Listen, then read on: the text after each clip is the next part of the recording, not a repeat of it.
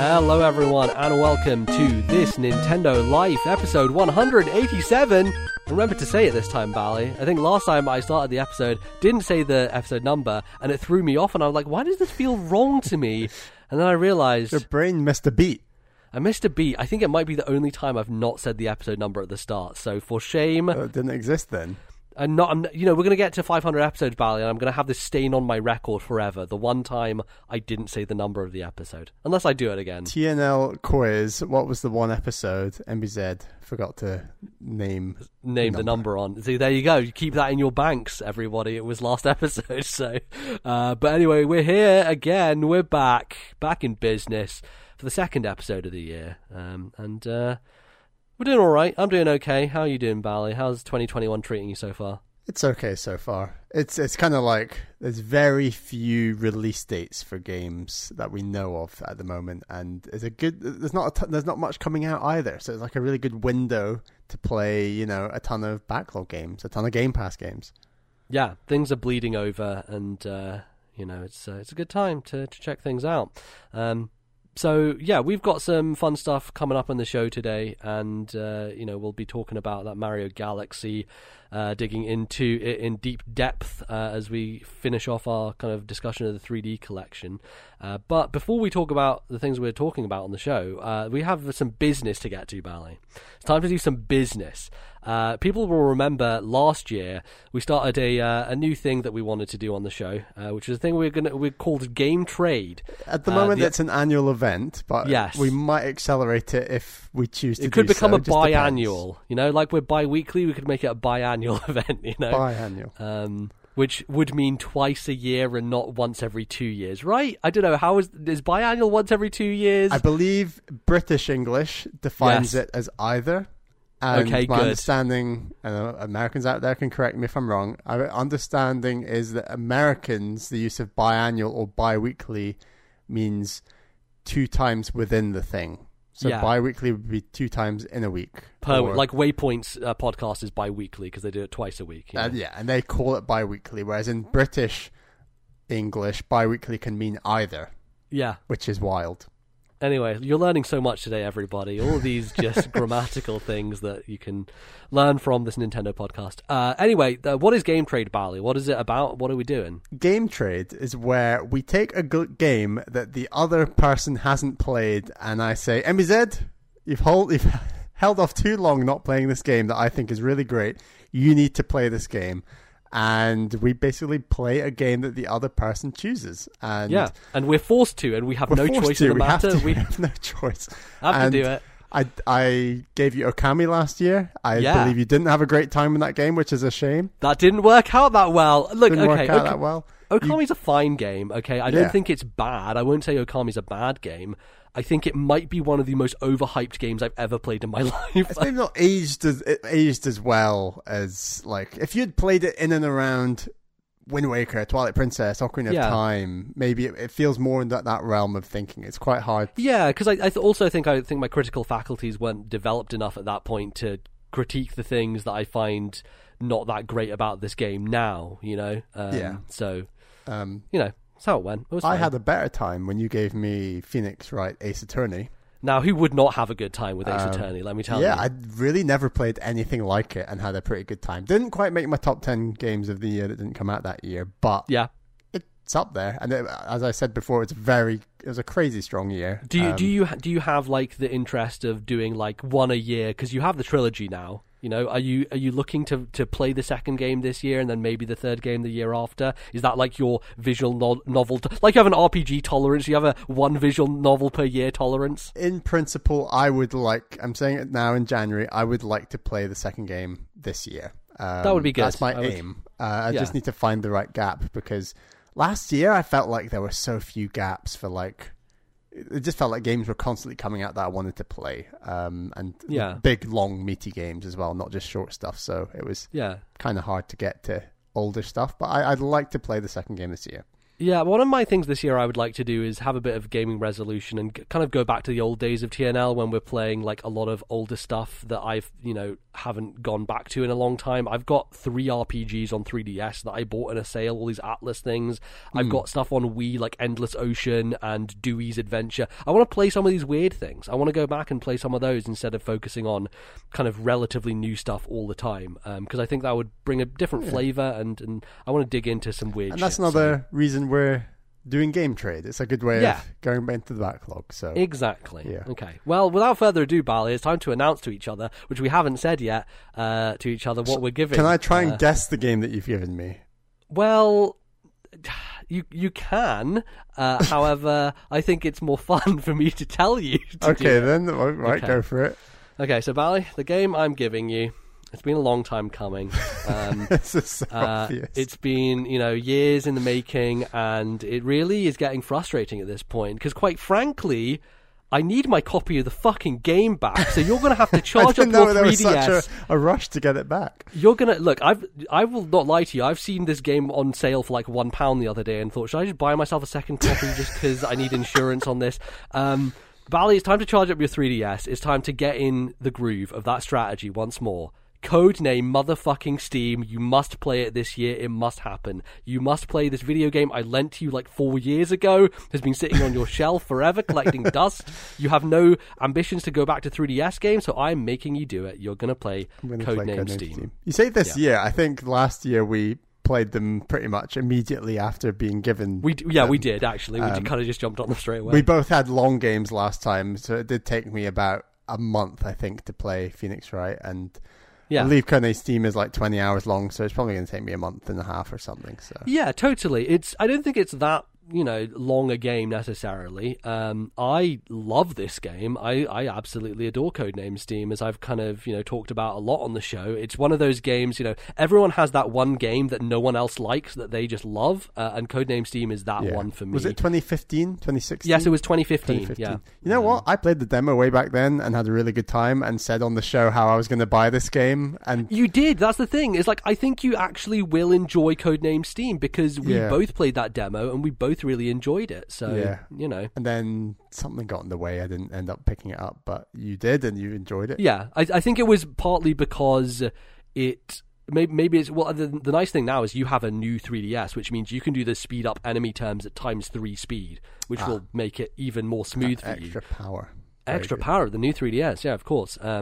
But it's one of those games like Metroid Other M where it was just a fucking bomb. It bombed so hard that it went down to like 10 quid within a couple of months, and that's when I picked it up in the... Well, it was delayed in the UK is the thing. Like, part of this was when it first came out in the US, it didn't have the speed up thing, and a bunch of other things had been changed about it. So it got patched, and then it came out in the UK, and so we got the version that was already better than what it had launched with. So...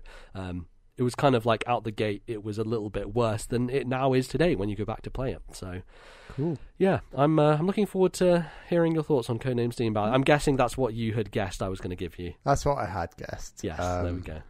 And yeah, in a way, it kind of got spoiled because we revealed how long the games were that we were going to do for planning reasons.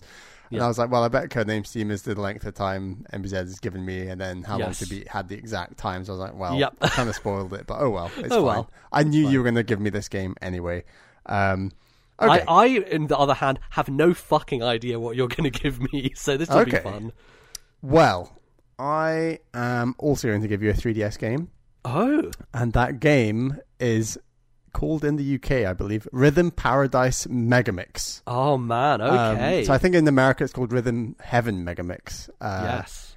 And this is a game that came out, I think, back in 2016 or 17. I think it was 16. Something like that, 2016. And I don't know why I picked it up and you didn't, and like...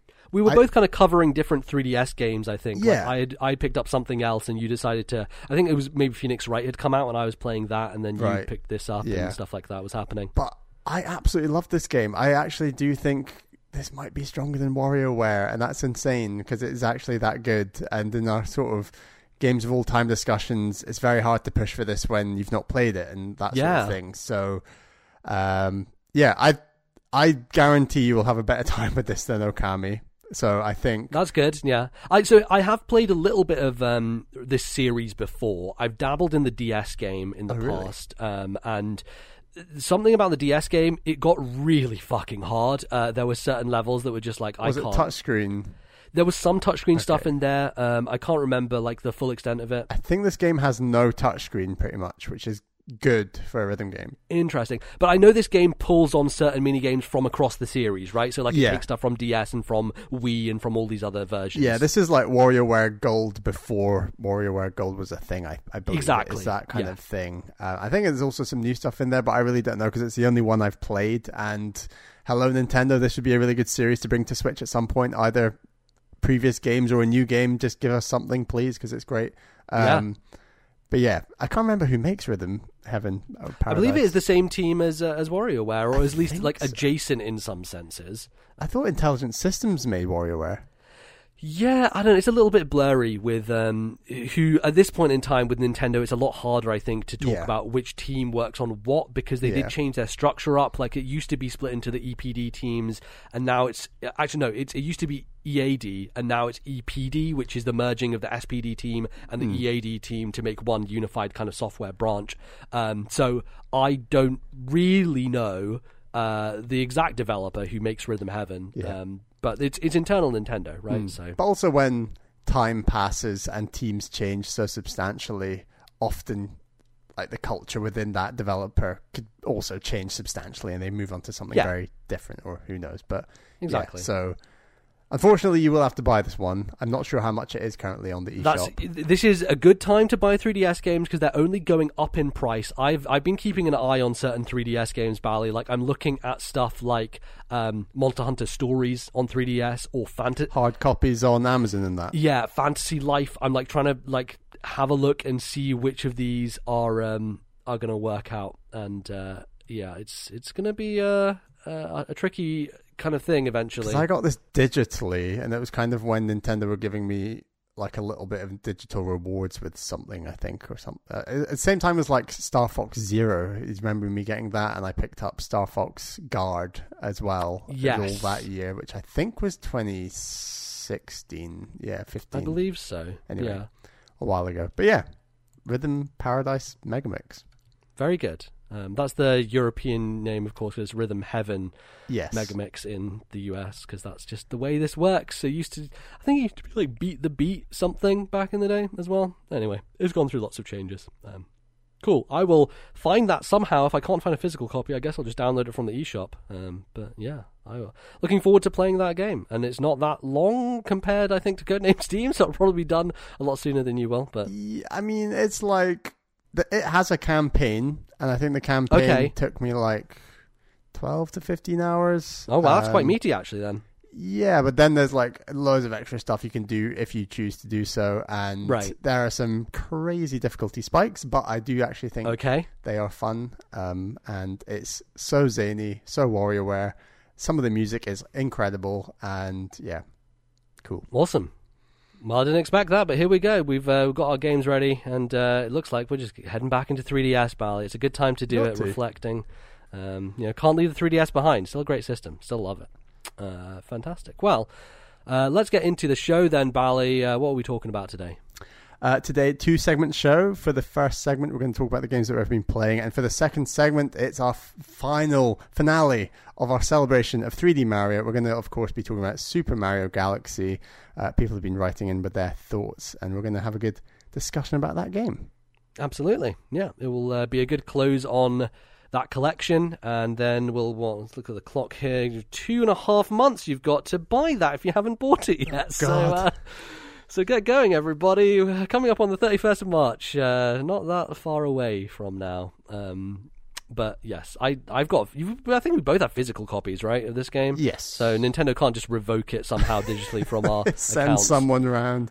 Yeah, exactly. Send the Nintendo police, and they'll just take it from your hands. Miyamoto comes to my door. He's like, "I'm going to take my copy back. Thank you very much.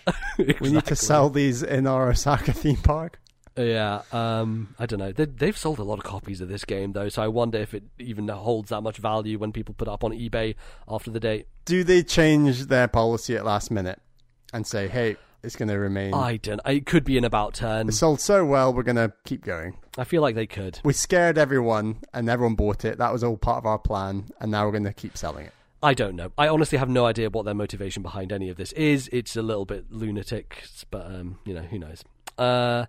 Anyway, let's get into video games, what we've been playing. I checked out the demo for Monster Hunter Rise on Switch, which had a bit of a direct that went up. I didn't see the direct, but I know people watched that and are getting excited for this game. And what I've heard people talk about Rise so far is it seems like visually, aesthetically, it looks very much in keeping with the 3DS games, right? So, like, everything from, I guess, even the older parts of the series, from 3 on Wii all the way through the Wii U game, all the way through 4 and Generations and 4 Ultimate and all that stuff on 3DS. It, art style wise, is much more closer to that than it is to Monster Hunter World, because World was a much bigger kind of deal. It was on the big boy consoles, and it was a bit of a shift in art style and made this series a bit more accessible to people. And what I've heard from people is, yes, this looks like the 3DS games, but it seems like it is being a bit more accessible in the same vein that World was. And some of those ways they're doing that is making it so that the overworld isn't cut up into chunks and pieces and you load between areas. It's a fully open space you explore now. You have a bit more movement options. There's these things called wire bugs where you can kind of fire them like grappling hooks, and I think you can use them to get onto enemies' backs and like attack them and stuff like that, though I haven't been able to successfully do that yet. And yeah, that type of thing. So it seems like it's doing a bit more streamlining. Of course, I've not played a lot of Monster Hunter. I've played like 3 demos of Monster Hunter in my life. That's the most I've gone into the series. I was going to say, like, you've only really tried demos before. Yeah. Only 3 demos. That's a lot of demos. I know, but like that's the thing is like my entire interaction with this series is via that medium and not via the actual games. I guess the closest I've got to a Monster Hunter game is Dauntless, and I really like Dauntless a lot. What it kind of does is it cuts out a bunch of the, I wouldn't say extraneous bullshit of Monster Hunter, but kind of in the sense that it's just like, okay, load into a hunt, fight the thing, then get materials from it, and then just do another hunt. Like, you just basically go to Hubwell to hunt, and it's very easy to get to the monsters. The area is not that large, and it's easy to like match up with people and everything. It kind of works pretty seamlessly, and it looks really nice and has good variety in its weapons and gameplay and stuff. And I found Dauntless really satisfying and enjoyable, and the enemies had like clear patterns and things like that. And I'm sure all that stuff is in Monster Hunter. I've just never dug deep enough into it to get to that point with the series, because here's the breakdown with it is like I jump into this demo, fight the first thing, which is like they usually have a beginner monster and an intermediate one, and the beginner one was like, okay, I take double blades and I just like hit it a bunch, and then it just dies after 15 minutes of just hitting it a bunch. 15 minutes. Yeah, but that's the thing with Monster Hunter, right? Is like it takes forever to fucking kill these things. They have infinite HP bars, like they just go on forever and ever, and it just takes a really long time. I think part of it is you want to group up with people so that it goes faster, or part of it is like they all go through all these patterns and go to different areas, and you want to chase them down and hunt them down and then take them out. Like, it takes a long time to kill these enemies, and so that happens. Like, so in one sense, the easy monster is like I don't even have to think. I'm just pressing the fucking X button or the Y button or whatever and just hitting it a bunch. And then I'm like, okay, let's do the hard monster. And I come across this giant fucking dragon, and I'm like, all right, let's try this. And about 10 seconds happen and I'm dead. And I'm like, okay, all right, I clearly, there's something missing here. Either I should be doing this with other people, or I'm missing a step, or something is going on. And did it not tell you, like, this is the strategy for this, or it's all about working out yourself? No, look, it's like Dark Souls. Monster Hunter, you're going to have to go on YouTube and ask people, what does this weapon do? How do I use it? What are the strategies? Like, how do you play Monster Hunter? Capcom are not interested in telling you how to do that. They will just let the community figure that out and let people do tutorial videos. That's just, it's not really what the game is about. Even the tutorial, which I did this morning, just to get a feel for like, okay, because most Monster Hunter demos I've done don't have that stuff. They don't have they usually are just like, fight this monster, off you go, tell you nothing about it, just figure it out as you go along. this one at least tells you what items do. You can pick up these different things in the overworld, and they're like, okay, this will refill this part of your energy meter. This will give you a temporary buff. All those different things get explained to you, but then they don't talk about fighting with the weapons at all. And that's kind of the thing I think I need to learn of how any of these weapons work. What is the weapon that you want to go with? Most people just kind of lock into a weapon, and that's their weapon. They'll just play that entire weapon the entire time. And every weapon is very different. It's like Overwatch in a sense of like, I'm going to play Hanzo, and I'm just going to learn him, and that's all I know. And then you switch over to McCree, and you're like, what is this? I don't understand this, right? There is a certain level of mastery, I think, with Monster Hunter weapons that people lock into, and they choose their favorite, and that's what they use for every Monster Hunter game. So it's really interesting in that sense, but it doesn't help you. It just doesn't give you any tips or pointers in that way, and it's one of those big barriers to entry I find with the series, is like you really just have to go out there and figure it out yourself. To be honest, with Dauntless I did this as well. I went on YouTube and found some videos of like, okay, but what's the best way to interrupt this enemy to like knock them out of their stance and get them to the ground so we can do a bunch of damage to them, and there's some really cool stuff in there with like really small timing windows that you have to be really precise with, and I'm sure Monster Hunter is the same again, but I haven't dug deep enough into it. And I think what I'm ultimately saying is as much as the series has probably changed a lot and has added stuff, I still feel super intimidated by it, right? Like, I still download this demo, I still play through it. What I will say, it's gorgeous. It looks really nice on Switch, has very crisp look to it. It runs at 30, but it's a very smooth 30, and looks fantastic on handheld as well. It takes the Monster Hunter 3DS style and just up-reses it a bunch, basically. It shows to me, similar to what Platinum did with Astral Chain, is like, if you have a third-party publisher who are making a game designed specifically for the hardware, they can just get so much more out of it, you know? When you compare it to stuff like Bloodstain, which is a 2D side-scroller that barely fucking functions, you know, and frame rate is abysmal. This tells you, like, when you're building for other platforms and then you do the Switch as an afterthought, it'll always turn out worse, versus with this game, where they are definitely building for Switch first and foremost. I believe Rise is actually coming out on PC as well, which is interesting, because none of those 3DS games came out on PC, but I think after World, Capcom are like, look, let's just put all these out on these other systems.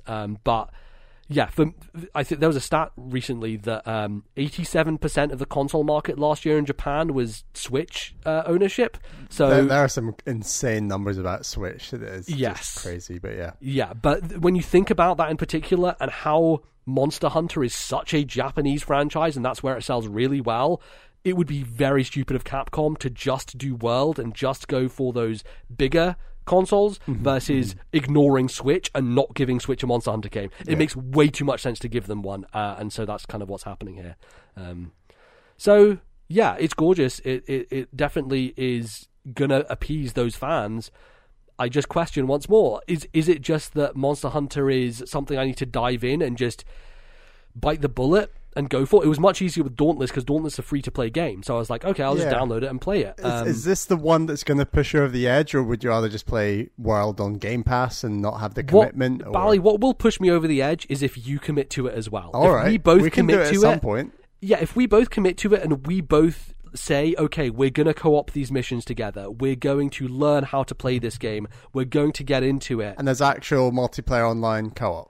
Yes, there is. Yeah, so we could either try this one or we could try World. I'm not overly fussed necessarily. Either one. I think this one would be quite cool because it's going to be the new one. Everyone's going to be playing it. There's going to be a lot more relevant guides out there. But also, I think our community will be playing it. And I know there's Monster Hunter fans in our Discord who would probably be down to help us out and play with us. We could make a little thread to help each other out. Totally. So I think, you know, this is ticking all the boxes. The problem for me is I'm fucking terrified of Monster Hunter, so I need a friend to help me. That's my proposal of Monster Hunter. Okay. But, yeah. Do we know when it's coming out?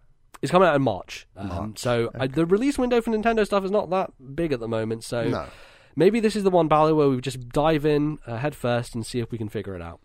Okay. So we'll see.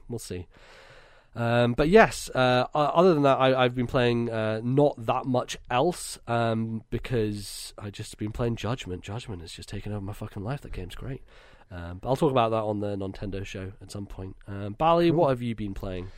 I have been playing Katana Zero. on Xbox Game Pass, but obviously this game is available on Switch as well. And Switch version is very good. That's the one I played when it came out. And weirdly, this game isn't on PS4, which I found out, which is very strange. I believe it released initially on Switch and PC, and then came to other platforms afterwards. Yeah, suddenly dropping that indie ball. Don't know what's going on. But yeah, Katana Zero, for those who don't know, is like a kind of Ape Out, Hotline Miami, super hot kind of style game in one hit kill, basically. Yeah, get running, get killing. Don't get killed yourself, and insta kill, as in you die a lot, and I definitely did die a ton in this game. Yeah. But it's in a 2D setting, gorgeous pixel art. And you're a ninja in a bar. I guess you're a samurai in a bathrobe. Samurai master walking around like a neo-noir cyberpunk world. Yeah, which really is like you just cool stand world. out very visually from everything else in that world. Awesome world, and really cool little story that gets going. The story kind of starts off. It's a bit like you do a mission, you sleep, you talk to like some people, and then you do another mission. It's almost like the Stardew Valley repetitive sleep, wake up, do your job kind of thing. Right. But then it goes from I'm playing Stardew Valley being an assassin to okay, now the story kind of opens up and lots of threads kind of. I want that game now, by the way. Stardew Valley, but an assassin, where you like at night time you just kill off the villagers. I mean, the first few hours of this game really do feel like that, and I was really enjoying it. Just like doing my jobs, progressing these things, and then the story kind of goes off the deep end a bit, I think, and kind of like opens up all this stuff. Well, yeah, because basically you keep cutting to these points which are quote unquote your dreams, I guess, where you're in this chair and this guy's injecting you with something, or you're having a therapy session, basically. Yeah, is what's going on. So you thought those were dreams? Yeah, I thought those were just. I couldn't remember. It's been a while since I played it, but there's other parts that happen in your dreams. But I believe the therapy guy who injects you with the thing is actually happening in the morning, like it's right. Okay. Yeah, but all that becomes clear, and I think put the story completely to the side, I still think this is a fantastic game. Like, I think mechanically, even though it's pixel art, it's just so mechanically sound, it's unbelievable. And so you have the ability to you can slash, you can jump, there's like a wall jump, you can dodge roll. Yeah. You can deflect bullets back at people, and that's pretty much it. But the thing that streamlines it all together is this Jedi Spidey sensibility to slow down time, which is on a meter, so that you have a window of time to act while you're in this slow-mo time. But while you're in slow-mo, like, you can visualize attacks more easily, you can visualize the bullets coming at you and deflect them, you can roll through people, attack them from behind, and you're streamlining all these things together in a really impressive, smooth way before you then essentially release the button again and you get into cover, let it charge up, and keep going, and you're trying to kill, because it is one hit kill. You are very vulnerable in this game. You've got to be really careful. And yeah, it's just such an impressive and satisfying mechanic. Like, I actually think mechanically it's more satisfying even than like Ape Out. And then, I mean, okay, Super Hot VR is kind of hard to compare anything to, because that feeling because you're like, literally, I was ducking under a fucking table at one point playing that. I'm like, this is ridiculous, man. Shooting guns in VR generally feels ridiculous, but with the added slow-mo things that Super Hot does, that's kind of like a separate thing. Yeah, it's almost unfair to compare. Yeah, it's almost unfair to compare it, but this is best of the rest. Like, this is the best game in that genre, like, I've kind of played. I think it's just mechanically so good. I would probably agree. Yeah, I really love it. It's it definitely has that learn the space type of feel of you're gonna attack this room maybe 12 times, and you by the end you will have like this perfect playthrough where you will know where everyone is coming from, you will know exactly what to do. And it also has the Super Meat Boy-esque like rewind system, or like it will show you security cam footage of you going through the room after you've cleared it out, so you can always see a successful run, which is awesome. Which doesn't show any of the slowed down time. So if you did anything cool in slowed down time, it will show it in real time, so you deflecting bullets and all that stuff happens in real time with that. It's all just really impressively like put together, and it's like a 4-hour campaign. It's a very focused campaign. Like, I like that the game, the game doesn't get so carried away with its own mechanics that it's like, we're going to make a 6, 8, 10 hour thing. I think it's really impressive that they've made such a mechanically sound game, but still keep it so tight in terms of length, like 4 to 5 hours long. Like, and even within that length, it has a load of variety. Like, there's this entire motorcycle chase sequence, and each of the boss fights feels really different, and they're all just unique places you're going to. Like, visually, so much spectacle happens that it's not just going from room to room, although that is probably the bulk of the game, of entering these spaces and things like that. But you also have like dialogue choices. I remember there's the receptionist you talk to about anime or something, and then depending on your dialogue choices later on, either she'll side with you or she won't. And I remember watching that in the Giant Bomb Quick Look, and like them doing it 2 different ways, and how that turned out. For what this is as a, I think those other games, stuff like Hotline Miami and Ape Out, really are one note. They're like, you're just going to do the same thing. But this, having the narrative and having all the variety, makes it stand out for me. Those games. I completely agree. It's incredibly impressive. And like, even those individual campaign missions, they never really feel overly long. Like, there are some real difficulty spikes, but I generally think the difficulty spikes are pretty fair, more or less. Like, they do get progressively difficult one after the other. It's not like there's a huge spike and then it gets easy again necessarily. Like, I think it does ramp up a bit at the end, but as long as you've been progressively like working out how to defeat these enemies and clear these rooms, like, I think it's a really good progression, actually. Honestly, my biggest hang up with the game is that I think the plot is so cool and it opens so many threads. I think it just does a bad job of wrapping up enough threads to be necessarily satisfied, in the sense that it feels like it ends prematurely. It feels like there should be another couple of hours of the game to just finish it off or close things out. Yeah, and like, I think they might have said there is a sequel coming. I know that there's like... So I think the developers talked about some DLC that is happening at the moment, and I don't know if that's just wrapping up this story or something. I read that the DLC doesn't directly link to the end of game plot points, which is interesting. So I think in that sense, they probably are going to go for like a sequel at some point. But I mean, I would love a full sequel. The thing is, this game has been in development forever. I remember watching a kind of funny GDC thing back in 2015, and this game came out, I believe, 2018, was it? Or maybe 2019? I want to say 19, but I could be wrong. Might have been 2019. And yeah, that's it's taken a long time. That's like 4 years minimum for it to come out. So it's going to be a while for this to come out. Yeah. A new one. So definitely some sort of loose ends to resolve, but the stuff it does give you good, meaningful plot points, beats at the end, are very impressive and very satisfying. And like, I was very impressed by like just the world building and this crazy, like, as you say, like kind of cyberpunk futuristic yet Japanese samurai setting is really cool stuff. Like, and it's kind of like got that kind of gangster Yakuza kind of feel to a lot of the places that you're going and things that you're doing. And it's a very gory game, but in a very nice pixel art way. Is quite impressive as well. Like, it's cool. You were very hot on this game, MBZ, and I had high hopes, and like, it's definitely met those expectations. And great. Yeah, if you got Switch or Game Pass or anything to play this on, definitely give it a go. It's very, very impressive. Yeah, it's probably one of the most visually appealing pixel art games I've ever played in my life. Like, every like little minute detail, the way they're able to convey emotion and just like little touches is so well done. Yeah. So this is so much more than just a really good action game. But as I said, if this was only action in some bland art style, it would still be a great game. Like, actually, like, that's what's so incredible about this, and that's what, as we've said, makes it stand apart from the likes of like Ape Out, for example. Which is good, it's fun. I love that game a lot, but it's quite one note. And this game is substantially harder than Ape Out, but in all the right ways. Totally. Fantastic. Cool. And then the other thing that we want to talk about a little bit is a game we've been playing, we had a few sessions of, is Killer Queen Black, which came out, I want to say, a year ago on Switch, maybe.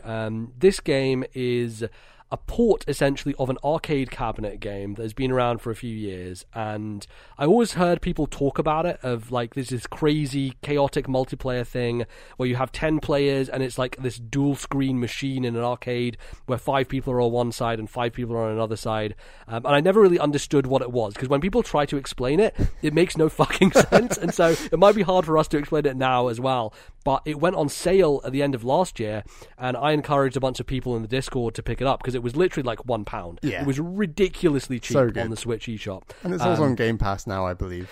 It is, and I believe it's cross-play, so, you know, if you have it on other platforms, you can cross-play with Switch and with other places to play it. And so I was like, okay, let's everyone, just as many people as possible, pick this up, and because the idea is you want a full 8 players to play this game, because that's kind of how it works at its best. And so that's what happened, and then it was a little bit of a while, and then last year we played it in a session with 5 people, and then earlier, a couple of weeks ago, we played it with a full 8 people. This is one of the best multiplayer games I've ever played. I absolutely love Killer Queen Black, and it is so... it's just this kind of tension between all these different things you have to do, and your kind of focus is pulled in one direction, which means you're going to be leaving something else out of your focus, which means your teammates have to focus on it. Because there's 3 different ways to win the game. Right, so let's kind of give a breakdown of what Killer Queen Black is and how it works. You basically play as 2 different teams of... On the Switch version, it's 4 players. I believe the arcade is 5, so they've pared it down, I think, for the Switch for either screen real estate reasons or some other reason, probably online reasons. It's 4 players versus 4 players. 1 person on each team plays the Queen, and the Queen is a character who can kill other enemies with like the lance or sword that she has. But she only has 3 lives. So if the Queen dies 3 times, then your team loses. But obviously the Queen has the ability to attack where the other characters don't. The other characters are workers. And workers can do anything from pick up berries to take back to your home base. And if you get all the berries in your home base, you can win. Or the workers can ride on the snail at the bottom of the screen. And if the snail gets to one side, then you win. Or the workers can take those berries to gates and go inside those gates and then get armored up so that they can attack as well. So the game is just this chaos of trying to figure out what is the best way for your team to win, what is the most efficient way, and what is the way you can get away with the most without people realizing. And it's just so much fun. You are constantly just jumping between, okay, I need to make sure, if you're playing as the Queen, make sure all the gates are changed to my team's color so that my workers can go in them and use them, versus, oh no, someone's on the snail, I need to take them out before they get to the finish line. And then someone else in the background could be just quickly getting berries into their base and throwing them in the holes. And all of this, I'm sure, to everyone who has not played this game sounds like complete and utter fucking nonsense. But let me tell you, after playing it for, I think, like 4 hours total now that we've played it for, it's a dream. I am in love with Killer Queen Black, and I just want to play it more, honestly. I think what's so clever about it is it has all the joys of asymmetrical gameplay, like a Nintendo Land or something, like that Luigi's Mansion game or the Chasing the Toads. It's asymmetrical gameplay done symmetrically, where you are actually you're getting all the joy of, oh my god, I'm the Queen and I can dominate all these characters, but oh wait, they've also got a Queen and they can do the same back to us, and very different gameplay styles between playing as the Queen or a worker. And there's a lot of pressure when you're playing as that Queen, and in particular, it's very easy to die 3 times as the Queen, and that obviously means you've lost it for your team. So there's a lot of pressure, I think, when you're playing as the Queen to make sure that... Especially in those moments where, like, the snail is right by the goal, and then the Queen dies instead of the snail. Because you know you've got to go to that goal and try and kill them, and if they kill you in your attempt to stop them, then that's life, because they were about to win anyway. So it's that when to know to push as the Queen, when to know to like armor up and defend your own Queen, when to know to push the snail, push the berries as a worker. You know, like, it's such a fine balance that I think it actually is too simple to be like, oh, if you're really bad with the Queen, you will lose. Because I think you could ultimately argue, well, maybe the workers should have protected their Queen more, or maybe they should have pursued the snail, or maybe, you know, like there's it is really... Initially, I thought, my god, the Killer Queen has so much more power and control over the entire match. But I think as we've played more, I've realized if you have workers who know what to do at the right time, it's more valuable than the Killer Queen itself in that sense. So, like, totally. And it requires some sort of level of teamwork or understanding with each other in terms of your queen could be just on her own versus the 3 workers are just focusing on the economic victory, which is taking berries back to your base. If all 3 workers are just focusing on economic victory and they're not doing it fast enough, the other team can just get their workers geared up and turned into warriors, and then you have 4 fucking warriors versus 1 queen, and that puts you in a really tricky situation, right? Totally. And so you have to really balance those ideas of 1 worker should be someone, either a laser blaster or a guy with a kind of rotating ball around him that's really good for killing the queen, or even a sword person. And I think that is a pretty good balance generally, is like having 1 worker who's attacking alongside the queen and then 2 other workers who are either riding the snail or helping with economic victory. Yeah, always having 1 worker, because I think a victory we saw a couple of times was essentially I would joke that it would be the Praetorian Guard. So this is when everyone armors up and defends their queen, and then that group of the queen with her guards would just go to the snail with a single worker and protect the 1 worker riding the snail to the end.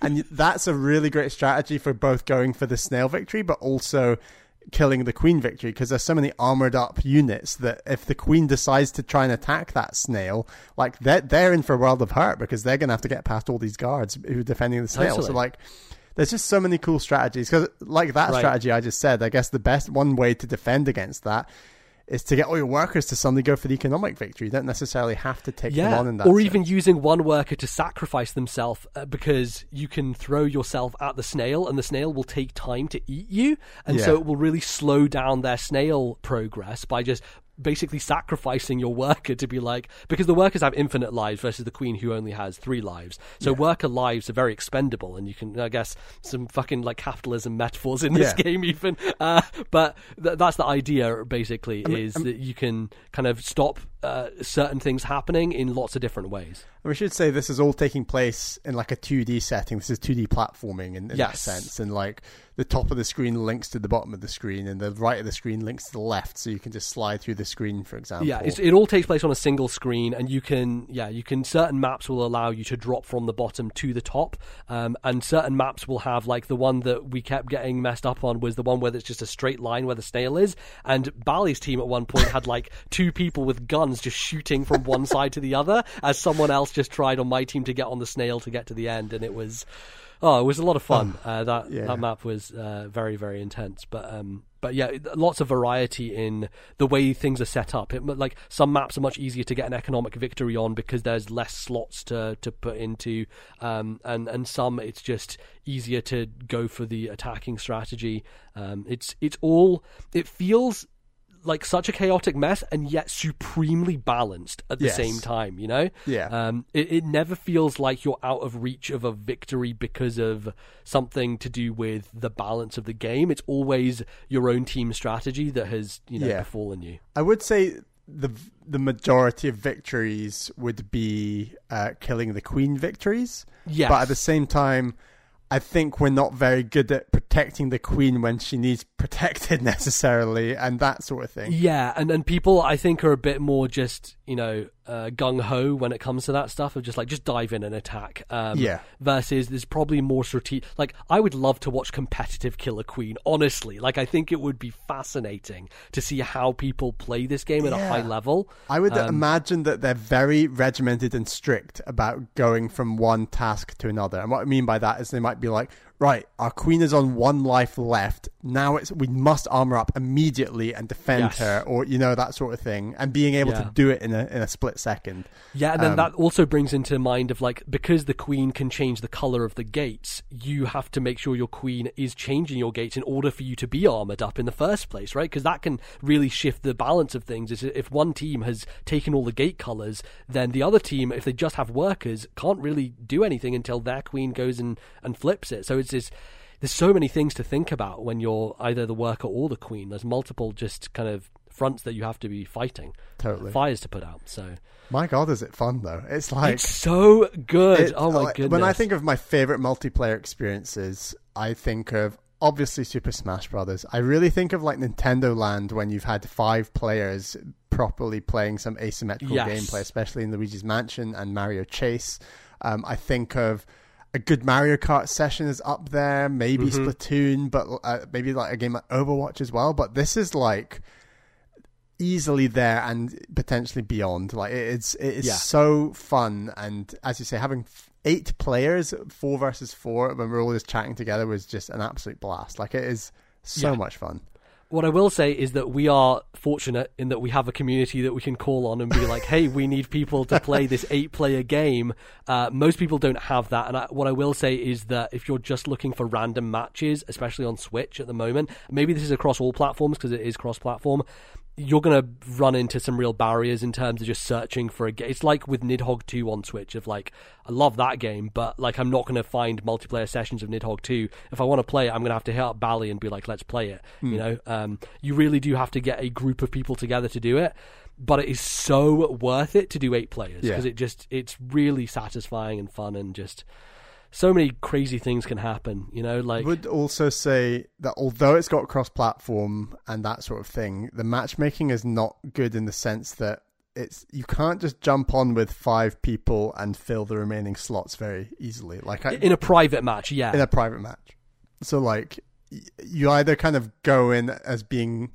You either almost play single player and get randomly put somewhere, or you go in with 8 people, and it's very hard to go in with 5 or 6 people, for example, and try and fill those remaining slots. Yeah, so we when we played with 5 people, we had to like spoof the online, basically because no one else was playing at the time. We just jumped in, and this might have been before Game Pass as well, so maybe that's changed. It was. I don't know. Maybe it has. But yeah, we jumped in and we got into a match with all of us, but then the rest of the slots were filled by bots. But then sometimes a real player would jump in, and some of those real players we played with as Queen were fucking terrifying, because one of the other things you can do, like the movement with the Queen, I think is probably the thing I'm most interested in at high level play, because there was one guy who was basically like a fucking ballerina, just like dancing like the Queen around the stage, using the dive and the dash in like perfect harmony to just eviscerate everybody. We should say the Queen has 2 moves: that dive attack down vertical, which is like, you know, a pogo stick. It's like a Toon Link or Link's down down A, and a side dash, side slash attack. And basically, even when the workers armor up, they are never given that powerful dive attack. It's only the side slash attack they ever get. So the Queen is always more flexible in terms of the speed with which she can move around the stage and attack, more so than even the armored up workers. So with high level play, they have a huge advantage. Yes, so we got destroyed by one of those players, but for the most part, it's phenomenal. I would love to play the arcade version of this at some point when people can go outside and things like that. Do you think one of these arcades exists in Scotland? Oh boy, probably one somewhere. One in Glasgow, maybe. Yeah, you probably have to Google really hard to find a Killer Queen machine somewhere in Scotland, I would imagine. But there should be a few in London. Maybe, yeah. I'd love to find one and play that, because that seems very, very enjoyable. But, you know, the Switch version is great. I think you can do it locally as well. So if you get 8 people in a space together doing it just in one kind of setting, that also works really well. Again, you need a lot of people to do that. So it's probably easier for some people more so than others. But yeah, I would highly recommend playing Killer Queen Black. And if you've heard this and this sounds interesting to you and you want to pick it up or play it on Game Pass, head over to our Discord, because I'm sure we'll be doing some more Killer Queen Black sessions. We've got a little online games thread in there that you can jump in, and if you want to play anything else, you can ask to play that as well, I guess. Yeah, absolutely. Great. Well, that is going to close us out for the first part of the show. Don't go anywhere, because we'll be back after the break talking about Super Mario Galaxy. See you in a bit.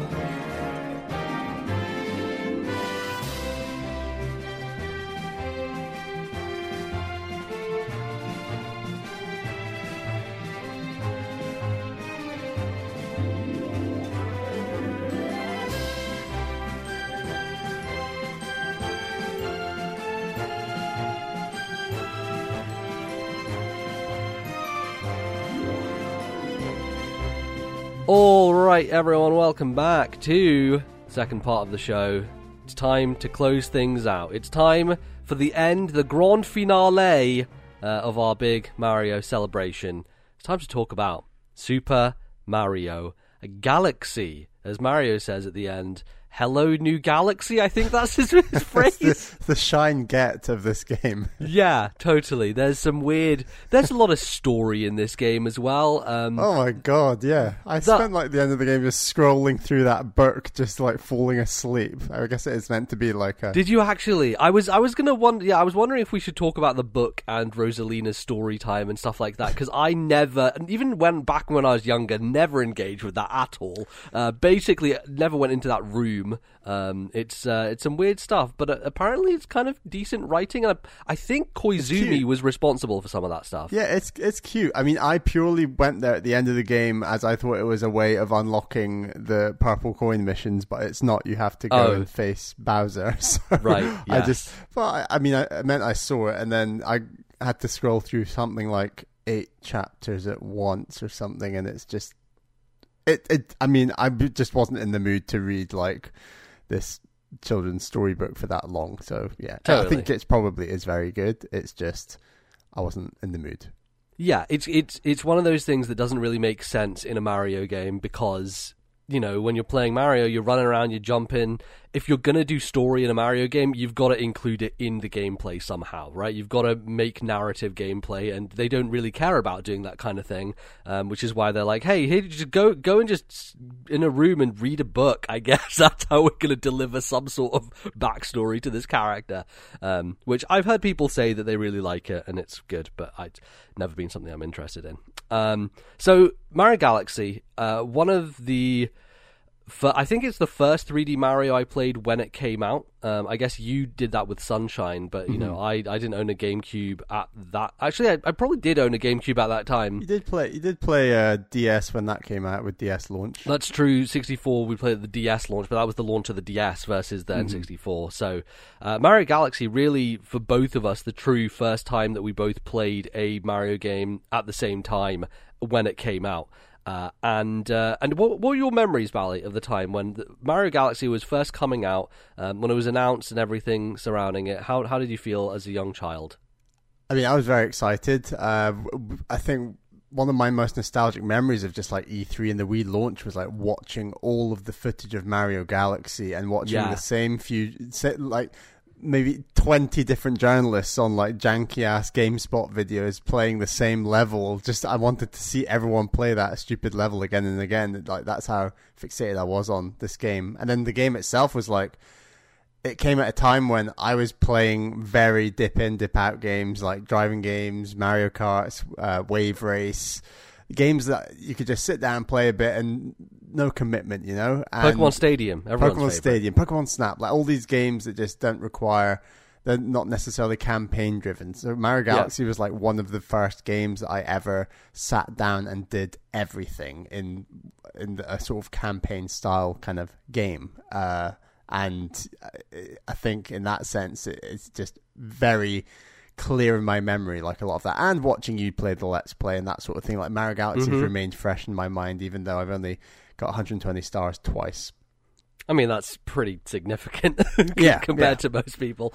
I specifically remember there was this like weird app thing that I downloaded to my laptop around that E3 when the Wii was first revealed, and you know Mario Galaxy had some footage and stuff like that, and I got a bunch of videos from there, and I remember just similar to you, just being in awe of like, how is this possible? Like he's walking upside down on a thing, and I was just...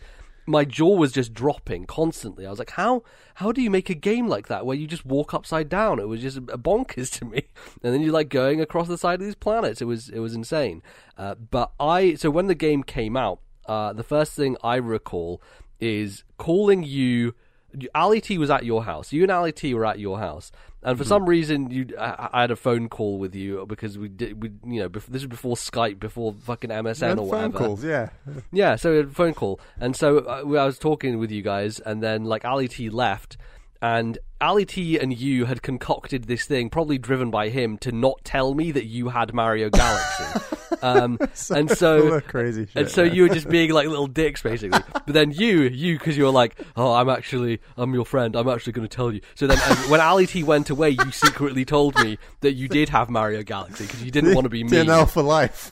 Exactly. Yeah. So that's why I remember just being so fucking jealous.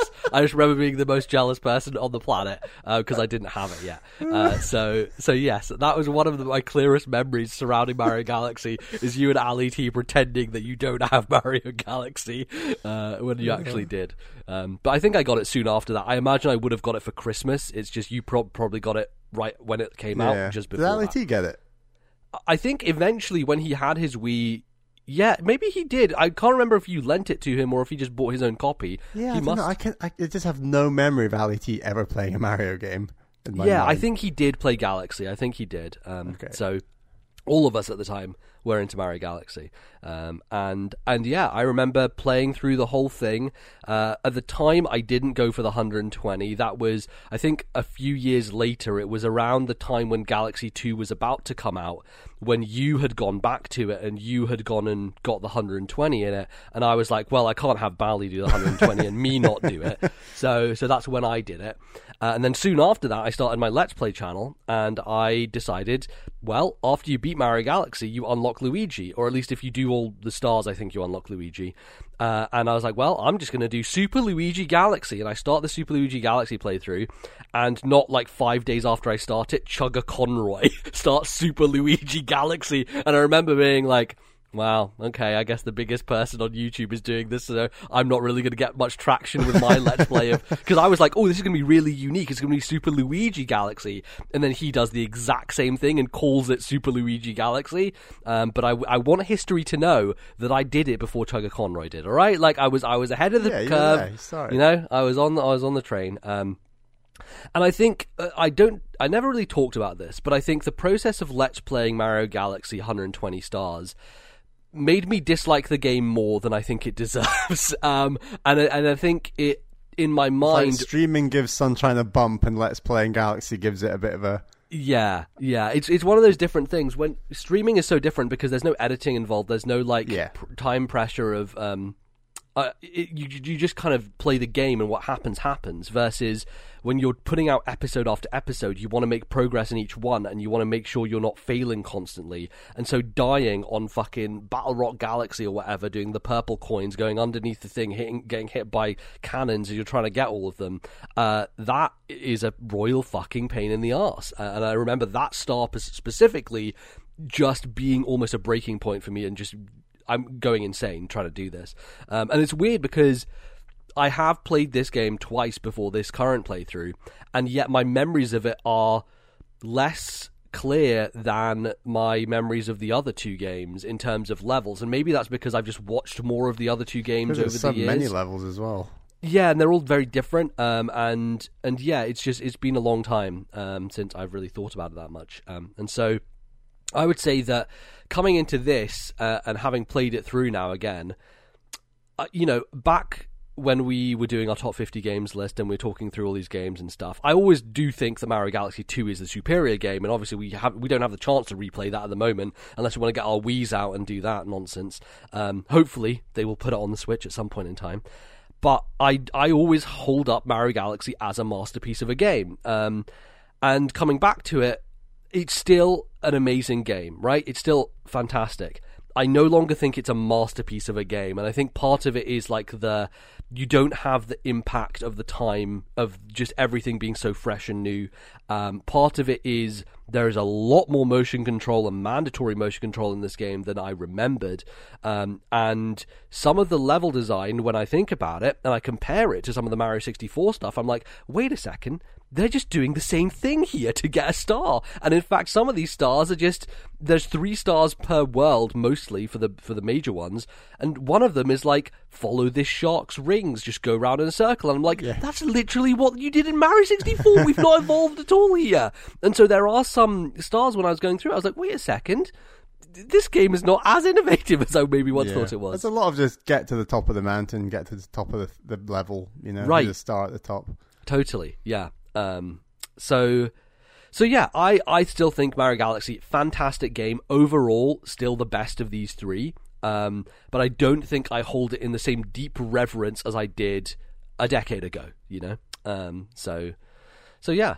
Bally, what were your overall thoughts coming back to Mario Galaxy? You, of course, so this time I've done 120 twice now. I've done 242, which is once you do 120 with Mario and 120 with Luigi, you then unlock the super secret final star, which is basically just a victory lap where you go back to the plaza, the festival plaza, and you collect purple coins in the festival plaza. Right. And so you can do that for Mario and you can do that for Luigi, getting one extra star for both of them. So 242 total. Yeah, no, I got 120 this time. I guess I would have had to fight Bowser again to get Luigi. I don't know. I just sort of stopped. I can't remember, because I do remember in my playthrough, my Let's Play, fighting him and then doing the rest and then fighting him again at the end. That would make sense, because nothing really happens when you get 120, as it were. You sort of have those three final stars, right, that are all based on motion controls, and then that's that. And I just sort of paused the game, got the 120 screen, and then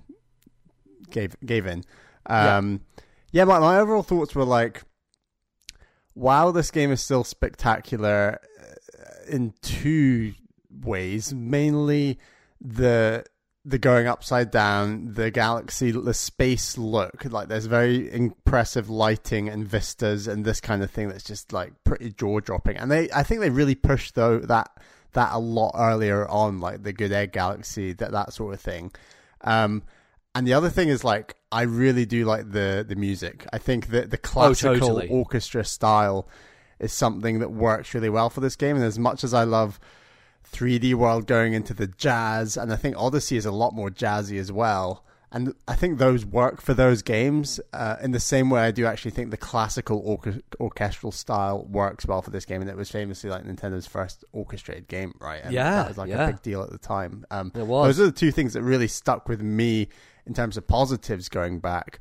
In terms of things that were less good, it's showing its age, where it's clearly that point between Super Mario Sunshine and Mario Odyssey in terms of like this is the third 3D Mario in that sense. It felt like trying to compare the movement to, I think, Odyssey or Sunshine is very hard. Like, it's a very different movement style. I think it's more comparable to like 64.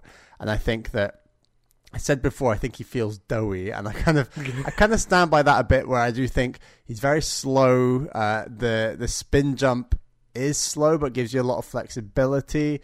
It's just a very slow game generally, and I think that I definitely, and I said this at the time during Sunshine, I way prefer the speediness and snappiness of Sunshine, and I think they perfected that with Odyssey. And I just think movement-wise, Odyssey is just leagues ahead in many ways of that like finesse that you want when you're 3D platforming.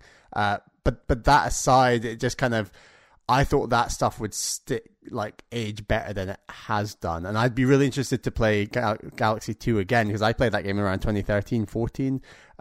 So it's even been some time since I've played that game. So I am interested to see, because I do stand by, I do think Odyssey is the best of the bunch. And I think this definitely cemented in my mind that I'm probably right in thinking that with my own personal preferences. I think that the motion control stuff worked fine. I think, as we said before, I think it's snappier and works better with a Wiimote, and it worked better at the time. I do think with the Joy-Cons, it's not quite as snappy, but it's feasible. It works okay. It's quick enough to just tap the R button to recenter yourself, but I did have to do it a lot, constantly almost resetting it. Yeah, and I think maybe the best aspect of the game is the way that it is taking this idea of the floodless levels in Sunshine, where you're taken out of the main level into like a side level. And Galaxy just says, okay, but why don't we, rather than have a main level and a side level, let's take lots of side levels, put them together in the same sandbox, and then we'll just have these stars that ping you around the different aspects of them. And even between levels, between getting different stars, they utilize different areas of those same worlds in a very creative way, where it's just saying this is actually two different levels, but you're just going to play in this half of the level for this star and this half of the level for the other star. It's just a really more efficient use of, hey, we created all these ideas. How do we have the player enjoy these things in a way where they're not constantly sitting through loading screens? So that's where the point to point. I keep saying stars for the things that the jump stars, I think they're called. I can't remember what they're called. Yeah, where you either spin in them and it's a star that pings you to another area. And sometimes you get some star bits like surrounding you that you collect as you go. Yeah, I think they are just a fantastic way of preventing loading screens while essentially just flying around collecting star bits or whatever. It's just a really clever way of saying, here are some different ideas we've got that are maybe not long enough for standalone levels in and of themselves, but are still exciting and worth including. So therefore we're going to stick this here, stick that there, and it's just a very smooth transition where you feel like 64 and Sunshine, it was more efficient for them to build one big world that you would keep coming back to. I'm talking about like the main levels, and that was maybe the case more so with Sunshine, even though they do kind of have those branching off floodless levels. It's just like taking that idea and going to the next level, which I think is probably the best thing about this game, honestly. Totally. It's clever stuff, and to some degree it feels less cohesive as a result of that jumping between areas, right? Like your one level will just go from some upside down side-scrolling platforming thing to a rotating around a planet trying to catch the Goombas type of thing to something else, and it doesn't feel like there is this necessary like idea kind of. It doesn't really come together in the same way as Sunshine and 64 do, right? Because I think that varies drastically based on the stage. You're right. Some stages it's like, what? I can't even, like, there's no sense of what this level is about or anything. Yeah. Like, it's very so one of the weird. particular ones I remember is there's a hidden star which you feed the Luma. You feed the Lumas sometimes in the levels in order to get them to open up an extra bonus star that's within There's a lot of like standalone single star galaxies. Yeah, those exist as well. But I mean the Lumas inside the levels. Got you, so the ones you feed 30 star bits to. There's one where you feed it star bits and it just sends you off to a giant wooden Yoshi head. Yeah. And you just kill all the Goombas on it. And that Yoshi head just looks amazing. I took so many screenshots of it because I'm like, holy shit. One thing I do want to point out is how fucking crisp and sharp this game looks in 1080p. It is amazing, and I know you have a 4K TV, Bally, so I don't know if the upscaling works or downscaling works quite as well, but on my monitor, playing Galaxy honestly feels like a brand new game. It is so good looking. That art has held up incredibly well. It shows just how good it was at the time, and it was just the fact that we had lower resolution and we couldn't have it at a higher kind of look back then, but all that art just scales so well. There's a moment with giant apples. It was one of my favorite moments in the game where these worms are going from apple to apple and you cross the worms, and it's just gorgeous. Like going around this, all those areas that have kind of a winding, almost cylindrical path that Mario goes around, and you can kind of see the horizon, see the curvature of it, and see what you've kind of gone across. That stuff for me is some of the most visually impressive stuff in the game. So, but those you're right. Those Lumas where they're inside the level, and then they just create a random one-off planet inside the level that you get a star jump to, whatever. And then you do something on that little bonus bit, and you get a star. I agree. It does feel very. Wow, this is thematically so bizarre, like to link this level to this. Yeah, I mean, it's disjointed, but the entire game is kind of disjointed, right? Like, the whole notion of it is that you're in space hopping from planet to planet. And so that kind of fits with the theme in some degree, and it does allow them a level of creativity and just bonkersness that I think they take even further in stuff like Galaxy 2 and then Odyssey. But it definitely lends to the sense of it's not as cohesive as the previous games in terms of level design and stuff. I will say, I do think the walking upside down around a planet thing, which I think they utilize way more in this game than Galaxy 2. I think I was way hotter on it at the start of the game for a number of reasons. One is, I think visually, as a spectacle, it's very impressive, especially early on where you are seeing like the horizon and that sort of thing happening. But then I do think by the end of the game, when it's visually less impressive because you're kind of used to the setting, and the levels get much harder, especially like one of the purple coin ones where you're collecting, and you're collecting like stuff while you're upside down and that sort of thing. I was just like, yeah, by the end of this game, there's just a bit too much being upside down. But I will say stuff like the Bowser fights in particular are maybe the best use of that mechanic, where it is Bowser around that planet. And I just think there are patches of this game where the utilization of Mario being upside down maybe could have been done better or taken out altogether. And it's just, I think they maybe got a little bit carried away, which is understandable because at the time it was a really cool thing. Yeah, totally. And I do think the Galaxy 2 improves on that idea. Yeah, absolutely. I want to get a few thoughts from some people who wrote in about their first times with the game. For Adaptability says, like most games I found too difficult, I put the game down and never actually beat Super Mario Galaxy on the Wii. Suffice it to say, my 10-year-old self would be proud of what I was capable of in 3D All-Stars. Replaying the game after 64 meant getting used to the spin jump, since diving is no longer an option for fast reversal. I was glad to see that spinning was mapped to the Y button because it makes timing jumps much easier than shaking the Joy-Con and hoping it registers. How much did you use the spinning of the Joy-Con to do the spin jump versus pressing the Y button? And also, did you do what I did, which is...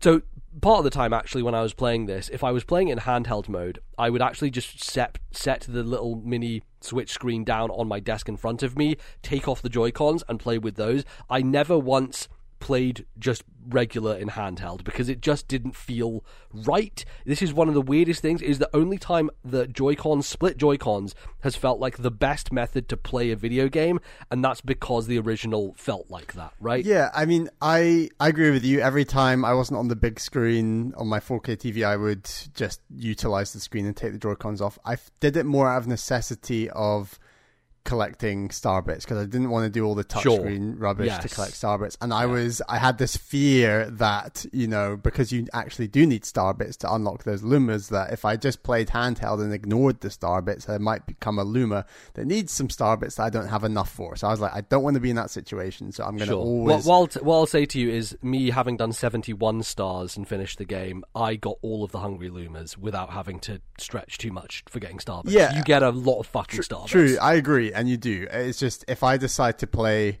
half the game handheld without thinking about star bits, that was my concern, was just that it would... Yeah. That's one of the things, though, about this game, is I actually think the thing that holds up best about it is collecting star bits in some ways. I love it. Just feels so satisfying.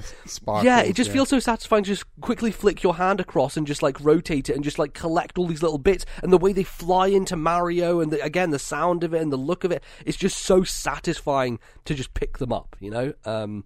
For me, they are superior to coins in this game. People love collecting coins in Mario games. Coins feel so redundant in the other games generally, and even in this game, they're almost like they're just health, really, in this, especially in this game, because like the 3 bars of health is quite tricky in points. It can be overly difficult. That said, you know, there was a point when I had 82 lives, and then I had to shut the game off and came back and remembered. Why does it do that? That's what they did. They just took all your lives away when you turned the game off. God. But then after that, I got back up to like 35. So I probably did have over 100 total at some point in the game, if you were to count all of those together. I would say, to your original question, I always used the Y button. I do. Interesting. It's just my preference. At the time, I thought the waggle was fine. I don't think I loved it or hated it. It was just kind of necessary. But having the option to do it as the Y button, I liked a lot. That's wild. I was the complete opposite. I always shook it. And I think part of it is I just have this muscle memory associated with Mario Galaxy where it just feels wrong not shaking it, just because that's how I know it. I agree, but my muscle memory had almost been retrained with the cap from Odyssey. Like, it felt more natural to use the button. Huh. Yeah, I guess it's just because I've played Galaxy multiple times before this, and so I just have this... It's just kind of built into the way that I enjoy that game. I don't know, there is something satisfying about just a quick flick of the wrist and it happens, and it obviously is not as precise or good as the Y button, and certainly in that final Bowser fight I did use the Y button for some of those back and forth pinging him on his shell, but yeah, it was definitely one I didn't use as much. I want to go to Rachel as well, who also... did the thing that I did, which was the 242 stars, but let's start with her first thoughts, which were, here we are, the real star of 3D All-Stars, Super Mario Galaxy. Of all the Mario games I've played, of all the times I've whipped Bowser's scaly behind and saved the day, this is my favourite. Or so I thought. For context, this game really is a milestone for a time when gaming, and Nintendo games in particular, had really become my main hobby. Not just playing the games themselves, but everything that went with that. From reading the state propaganda of official Nintendo magazine and frequenting their forums, to lunchtime DS multiplayer sessions and game discussions with school friends, I was a Mario fan, and this was the Mario game. The biggest release for the Wii, and in general. It was the first Mario game I bought on release, and the first I beat and collected every star while it was part of the zeitgeist. I loved it more than I had any game to that point. Of the 3 games in this collection, Mario 64 is clearly the most important historically, but Galaxy is the most important for me. And I think that's pretty mirroring of our experiences down to going to O&M forums, you know? Yeah, back exactly. in the day. Although we hung out on the Pokemon forums of O&M mostly. Yeah. I never really went to the other parts of them. It was, I don't know, there wasn't as much of a community feel, it felt, around the other parts of that forum. But obviously when Galaxy was out, it was probably getting talked about a whole bunch. People were discussing it. But then I want to talk about the 242 stars, which is what I did back in the day, that maybe kind of broke me. And Rachel says, there's one thing I never did, and that's beat the game with Luigi again to get 242 stars. So fresh off getting every blue coin in Sunshine, that's exactly what I did. It's testament to any game, even the best of the best, for me to want to play it again right away. And really, this is the one of the very small few that I would do that for. I'm not going to lie, maybe in hindsight I should have left it a while before going back for the Luigi playthrough, as by the time I was well into getting every Luigi star, some of the shine had gone from what is otherwise a wondrous game. Things like lives and checkpointing, since improved in Odyssey, or some of the more finicky motion controls, such as in the levels where Mario rides on a ball, just grate that bit more the second time around. The sort of things that knock a 10 out of 10 down to a 9. And yeah, I mirror that experience back when I did it, right? Like, I think that the idea of having played it relatively recently back in the day and then just doing a full Let's Play. I think the Let's Play thing is the other added stress of it, as I already mentioned, of, you know, just doing a game, being on all the time and having your skill being on display constantly and having to make sure you're doing it and getting through it. There's this thing that happens when I play Let's Plays sometimes back in the day where my brain was so involved in what I was playing, but I also had to get words out of my mouth, so just a bunch of nonsense is just coming out of my mouth. I'm just talking without any real thought for what I'm saying, and it ends up with commentary that is a little weird in some senses. I know it might not have been fun to edit, but I do think your Ice Bats video of that Let's Play is one of your best ever Let's Play videos. And you do this thing where you're like, right, sometimes you just give up on talking and you just react to your deaths. So, and then later you'll edit together all the deaths, basically. Yes, yeah. And that is just fun. That's just a fun Let's Play thing to watch. Great. It's good to watch. Yeah. Let me tell you, it's not fun to record. Part of my, you know, when I was doing Twilight Princess more regularly, I guess, like, I came back to it to do the Yeti snowboarding thing. There was a time when you did it more regularly. There was a time. I came back to do the Yeti snowboarding thing, and that is a good. That and Ice Bats are the 2 best episodes ever. That fucking snowboarding thing, I swear to God, took a 3-hour recording session, and the video is maybe 15 to 20 minutes long. It is excruciating. Like, just making that was fucking excruciating, to the extent that I think I took 2 years off of Twilight Princess after that video. But anyway, I think the point here is, with the 242 stars, is that I think it's a fun thing. I think it's neat that you can do it and play as Luigi, but really, it's one of those things that feels unnecessary, right? Like, it's just the same game again, but you're Luigi, and there's not a huge difference to how Luigi plays. He has slight differences, but for the most part, he is just a different coloured Mario. Can you remember who you save in those saving Luigi missions in the mansion? Oh, goodness, I can't remember, no. I want to say, could be wrong, I think there's 2 Luigis and you save Maybe yourself. there is 2 Luigis and Luigi saves himself. Yeah. I think that is the case. Yeah, I don't think they thought ahead that much with it. I think they were just like, here's a fun thing at the end of the game, plays Luigi. And I mean, you know, Mario games tend to do that. 3D Land, you had to beat the entire game as Mario and Luigi, get to the top of the flagpole in every level, get all the comet medals in every level, just to get the very final challenge in that game. And that game is much shorter, much breezier. So it's not as big a deal, but still, it's something that Nintendo likes to do. I think is just fucking put Luigi at the end. You love Luigi. Cool. So should we get into some of the game itself and some of the levels and talk a bit more about them? Sure.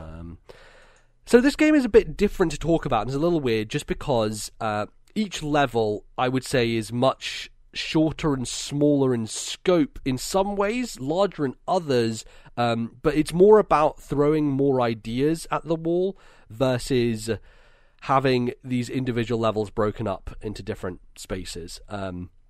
Because you don't like jump into a painting or into a wall or whatever this time. It is, you go into a dome, and inside the dome you kind of pull yourself up on the blue stars, which are consistent throughout the game and are the one thing that I would realize, oh my goodness, there's so many of these. This is one of the mandatory motion control things that I hadn't remembered, was the blue stars that you kind of cling to, and then you can use the momentum of them to fling you forward and backwards. A lot of the times you're using those blue stars to like avoid explodey things or stuff like that.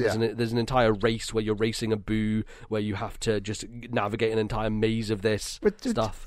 Like, I generally think they are a really good way of implementing a bit of motion controls and mixing up the gameplay. I never really got bored of them, honestly. I quite like them. Yeah, I don't know. They felt, after a point, I was like, these are just a little bit redundant in a sense. There's not much interest to them mechanically. It's just an alternative method of, like I was saying, linking one level to another. Yeah. That wasn't a jump star thing. Totally, yeah. And I get it, but it's, I don't think they hold up quite as well. So yeah, each of these domes contains multiple levels, but there's mainly only 2 or 3 big levels, and then the rest is a boss fight plus a bonus type of stage, right? And I don't know how you feel about the structure generally, Bally, because like a lot of I got pretty much every main star in the game, which is to say 3 stars in all the levels that had main stars, and then all the individual bonus ones, as well as the Hungry Luma ones that appear outside. Mm-hmm. And that got me to a total of about 71. So there's about 50 stars here, which are either hidden ones or comet stars. And that's probably in keeping in some ways with the other Mario games. Like, how many in Sunshine are dedicated to blue coins? Probably about that many. Maybe a few less than that. Yeah, I think it was like 30 or something. I can't remember. I would say Mario 64 is the least egregious here because it's 100 coins really is the thing that gets you extra bonus stars there. I think it's got like 1,500 coin levels, and everything else is a regular star. There are a few castle ones, like the one at the top of the castle where you have to shoot around the clouds, as well as the slide and things like that. So there are a few castle stars, and the one under the moat. But of all these 3 games, I got the most stars in 64, weirdly enough, versus, these other 2, because I think these other 2 just have less core stars that the player has to get in order to finish the game. And not to say that you have to get those stars in 64, but because each level has like 7, it felt more necessary for me to get all of the core stars, because frankly, these other ones that happen for Galaxy, they're either do it really quick or do it in other ways. Do you have the different comets up, Bally, of what they do? Yeah, I'm just looking at this. So you've got the speedy comets, where it requires you to complete a level within a certain time limit. You've got the Daredevil comet, where you only have 1 health hit point, which is normally a boss fight, but sometimes it's something else. I tell you what, that fucking rock guy with the Daredevil, that's one that I remember strongly as not having a good time with. Somehow I did that first time this time. It was the other ones I struggled on. It was just, you've got the Cosmic Comets, where Mario races against Cosmic Mario, which is straight out of Mario Sunshine. It is the same as what Celeste does, right? Where your shadow follows your exact movements. Is that how it works? I seem to remember that being the case. I don't think this one follows your movements. Because I remember a purple coin mission where you're going across the flipping kind of lava poison water, and he's following your movements as you go along, so you have to make sure not to run into yourself as you come back to the beginning. There's a different game he does follow your movements. Maybe I'm thinking of Galaxy 2, because I think, maybe in 3D Land they do that as well. They definitely do it in 3D Land. And then you've got the fast foe comets, which are basically enemies move extra fast. So this is normally based around levels with thwomps and moving boxes. Yes. And then you've got the purple purple comets, which don't actually appear until you've done the rest of the comets, which is annoying in my view. Because as I said, I went for 120, and I was on 98 stars before I fought Bowser, and I got to 98 stars. And that's actually when I went and spoke to Rosalina to read her storybook, because I thought, is there something I need to click to trigger, the next thing to happen to get these purple comets to appear? But no, it wasn't. You just have to go face Bowser, beat the game, come back in, and then the purple coins will appear on the sort of comet rotation. There's like a Luma you can speak to, and they will move the comet for 20 star bits. So one gripe I have with the purple coin star, and there's different types of purple coin stars, I should say. Some of them you're just collecting them in a general bowl area. Others, it's like a linear timed thing, and others it's just linear but it's not timed sort of thing. So it's like a combination. But yeah, you can only do those purple comets after finishing the game, which is annoying, because I would have happily just done one at the end of each level, because doing them all at the end of the game means you're doing like 15 purple coin missions. They're all back to back almost. Yeah, if that's all you have left, obviously, which for many people that will be the case. So it's a bit of a shame that they did that. Yes, it's frustrating, and I think you can mitigate that if you knew beforehand by just going and beating the game and then coming back and having a bit more variety to spice in there. But of course that didn't end up being the case for you, unfortunately. So this first one, the Terrace Dome, this kind of just sets the stage, right? Like, we have the first galaxy, which is Good Egg, which I would say is in the mold of what the new kind of format they're going for with these levels, which is one area, and then you shoot off to the next area, you shoot off to the next area, and you do little things in between. Enemies, for the most part, feel a little bit redundant when it comes to some of these places. There are definitely moments where you have to kill a certain number of enemies in order to, unlock the star to go to the next area. But for the most part, they're, I guess, a bit of an annoyance. And I guess throughout, we've kind of talked about this throughout the whole 3D Mario series, is like figuring out enemies and their role and what they do has been maybe a bit of an issue. And I think that's why Odyssey... They just kind of roam around all these levels not doing Yeah, and I think that's why Odyssey kind of like nails it, because they're there and they're annoying, but then you can take control of them yourselves, and so they become tools in the level, right? They become puzzle-solving elements, and so it's not just that you're killing enemies, it's you're actually using enemies for other reasons, which is really neat. So, what do you think about Good Egg Galaxy and Honey Hive Galaxy? These are the first kind of two core ones we get. I think Honey Hive it's kind of a throwback to 64 in a way, right? Because it feels more like a space that you can go and explore and go to different places of. Yeah. But it also does the thing when you go into the level from a different star, where it does completely change in the sense that you can only go to this place versus this place. There's the level where all of it's on the kind of wooden rooftops above. There's the part where you go over to the Queen, like you do have different parts of the level that you're exploring, and you can't really do a thorough deep dive into it in the same way that you could in these other games. Yeah, and I do like that, because it felt like one of the only reasons you were able to do it in the other games was to get the 100 gold coins, and not having to do the 100 gold coins I think is quite refreshing. Like I should say, I massively prefer the purple coin levels to 100 coin levels. Yeah, I totally agree, yeah. But yeah, Good Egg Galaxy, Honey Hive. Good Egg, I think, is just... It's just them showcasing the space style and the orchestral music. Like, it's a big deal of just... It's all about the wonder and running upside down for the first time and seeing... It sets the tone, really. Sets the tone, totally. And it's got like a fun, cool, Petey Piranha style fight with Dino Piranha, who I think is a fun boss, honestly. And there's also King Caliente, I believe, who's that's the first iteration of him. Yeah, the octopus where you're playing Ganon tennis, which is always fun, which I think works really well. So some really simple bosses, but nice ones, and some like a spectacular kind of art style for this level. And then I do think Honey Hive is like the first introduction of one of the new costumes, which is obviously Bee Mario, which is a cool costume generally, and I think this game, we've not really talked about the costumes yet, we can get there, but like there's some really good ones in here, especially when you compare it to the fact that Sunshine just has nozzles basically, and we talked about how 64 has its sort of 3 caps that aren't utilized a ton and aren't overly fun to use. I think these costumes genuinely feel like fun, and I do actually think that's improved in Galaxy 2 as well. Definitely, yeah. and there's a difference between the new costumes that Mario has versus the old power-ups that he gains, because you do get fire flowers and ice flowers in this game, but they work much differently because they're on a timer. And they disappear after a certain amount of time, so you do have to be much more careful with those. Versus these ones you do have to be careful with, especially with B Mario not going in the water, because that will just completely get rid of your costume. And I kept forgetting about that when I was fighting the big bug guy at the end there.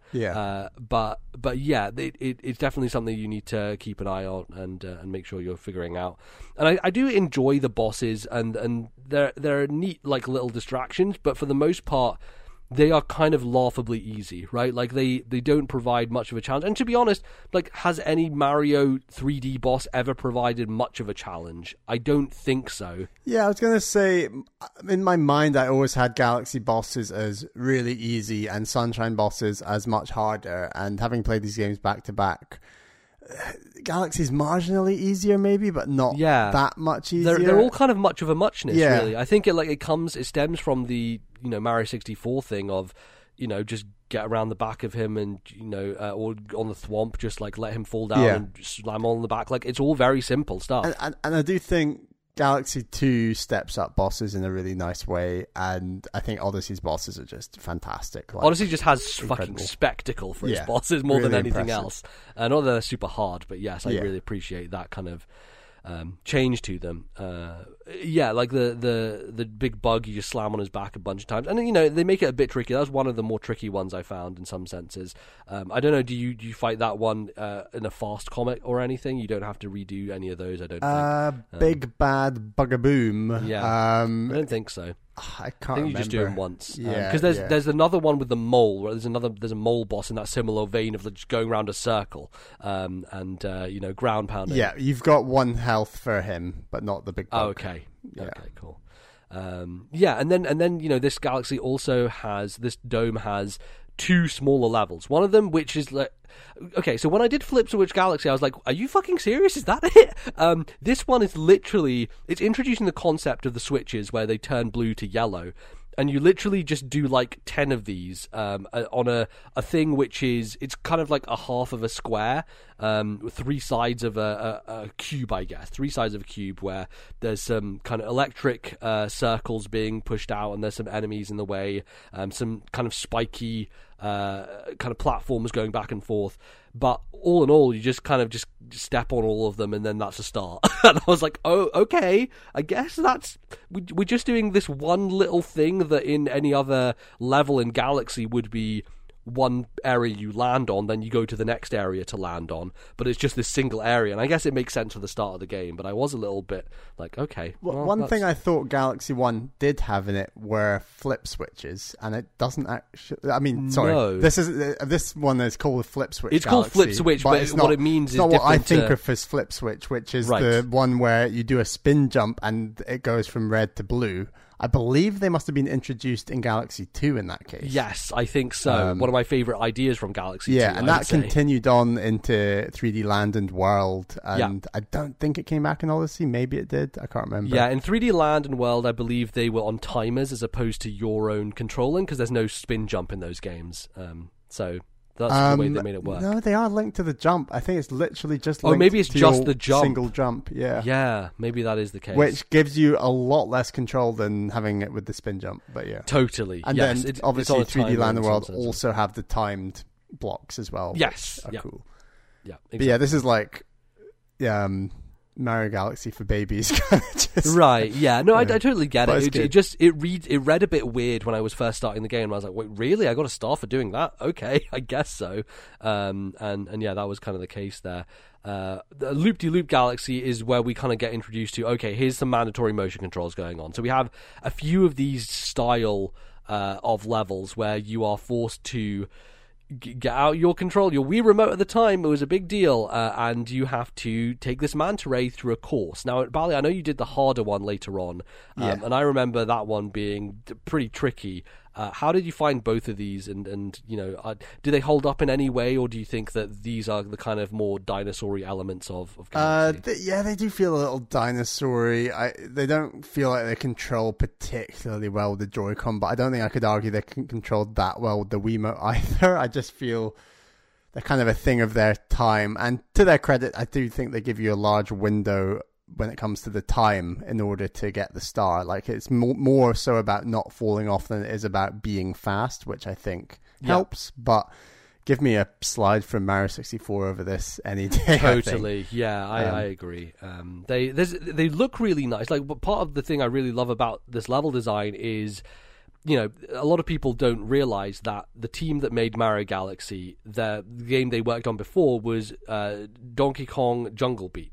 And Jungle Beat is a game that introduces so many ideas that then get used in Mario Galaxy, and I don't think many people know about it. But this whole idea of just water floating in space, and like moving through it to move to another area, that does get used later on in another Galaxy level. But this idea of this entire race course just being this just piece of water that's just floating there and just existing, and so it just has a really cool look to it. I really like the visual of it and the way that it's kind of set up. I think the water generally, especially when it's floating in space, and as you say, there's loads of levels like that in Galaxy, is a real highlight of the visual aspects of this game. Yeah, absolutely. One Galaxy that's not on your list but is kind of linked to the Terrace is the Luma for the Terrace, which is Sweet Galaxy Rocky Road. Yeah, this is the one I remember from when I was younger being like, damn, this is awesome. I was so into cool this level. It's kind of hard that early on in the game as well. Like, I did fall off a couple of times. Like, it's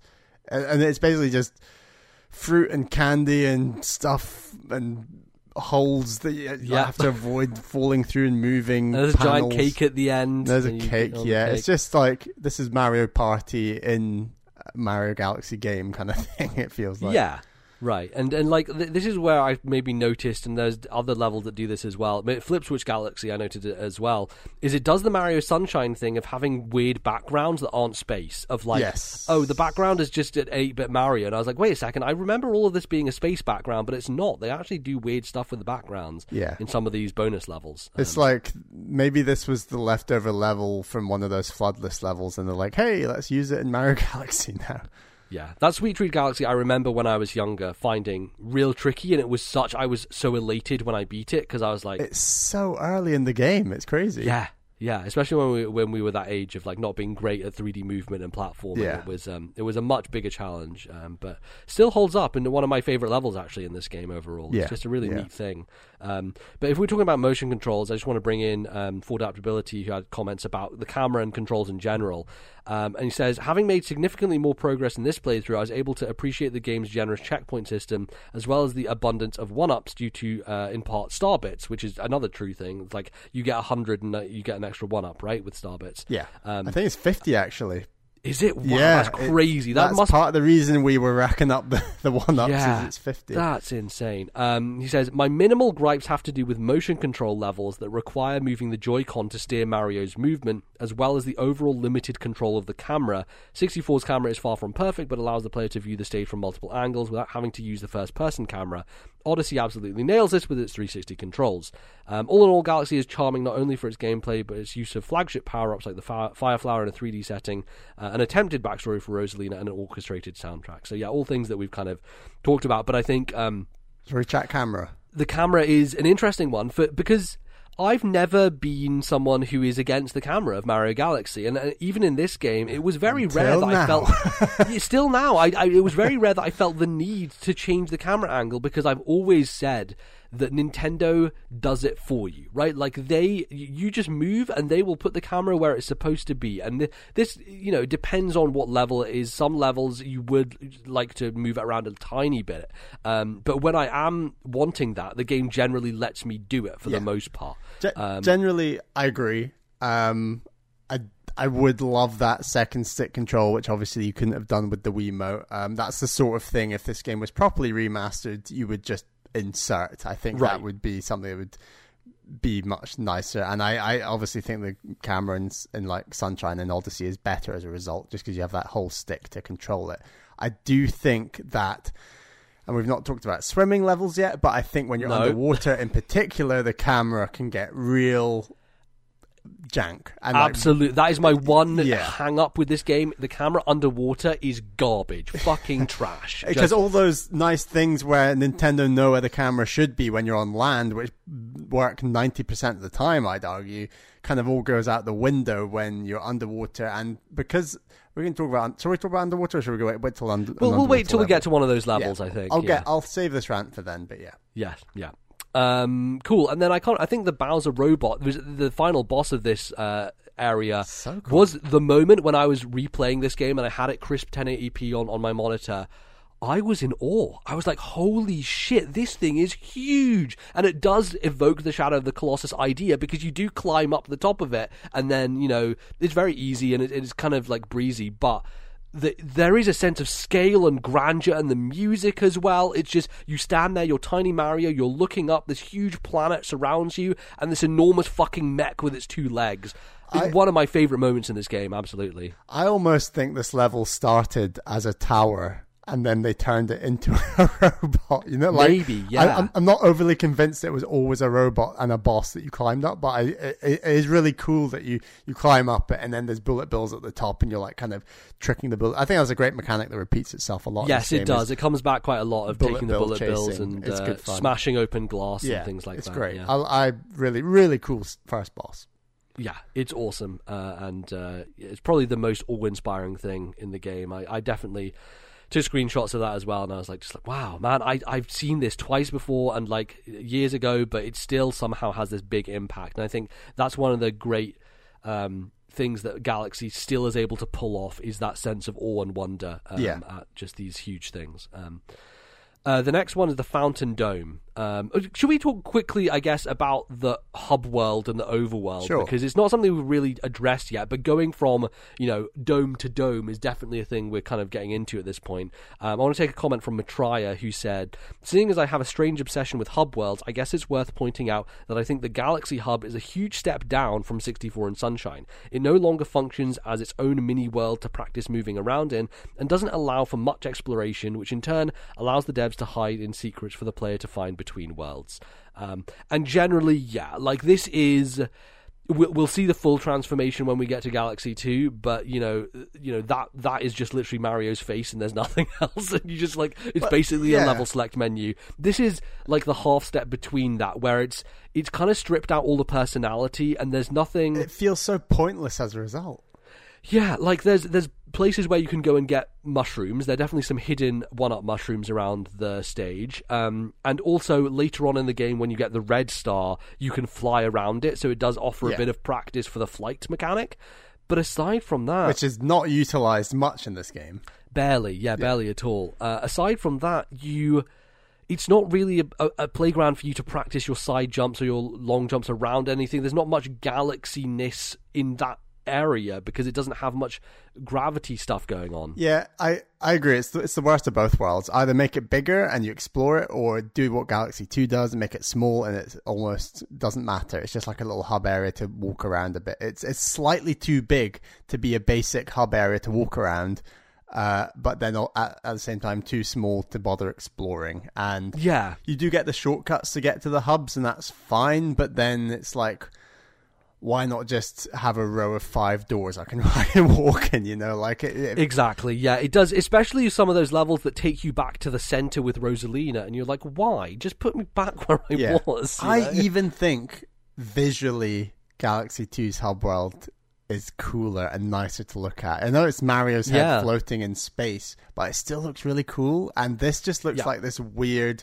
contraption. Well, it's Rosalina's spaceship, right? But it's like this weird contraption that just doesn't feel like it overly fits the universe, and I'm not delighted to be there. Which I think... especially like the final like cutscene where it turns into an egg or whatever. Like yeah, that is a long ass cutscene, by the way. It's like this giant shield, and it's like got a giant point at the top of it because it's a spaceship, and then it just like has a egg shape to it and is like burrowing into a thing, and it's just really weird. Anyway, I'm sure we'll get to that at the end of the game. But yeah, I tend to agree with you. I take Galaxy 2's world over this any day, just because it's more honest about what it really is. It's like, look, guys, we're just a menu select. Just fucking go select the level, you know? And I gotta say, Delfino Plaza is still the king of this category, I gotta say. It's much as I hate to admit nice. it, I think you're right. Yeah, I think you're right. But I think 64 has more fun secrets, though, because you find the slide and you find the other things. I actually think. Are you saying that the lily pads and pachinko are not fun secrets? Yes, fun, not words I would describe there necessarily. Secrets, sure. To Sunshine's credit, it's got like some fun turbo nozzle secrets. I do think like one. Fun. There's a couple, but there's not enough. I agree. Not enough.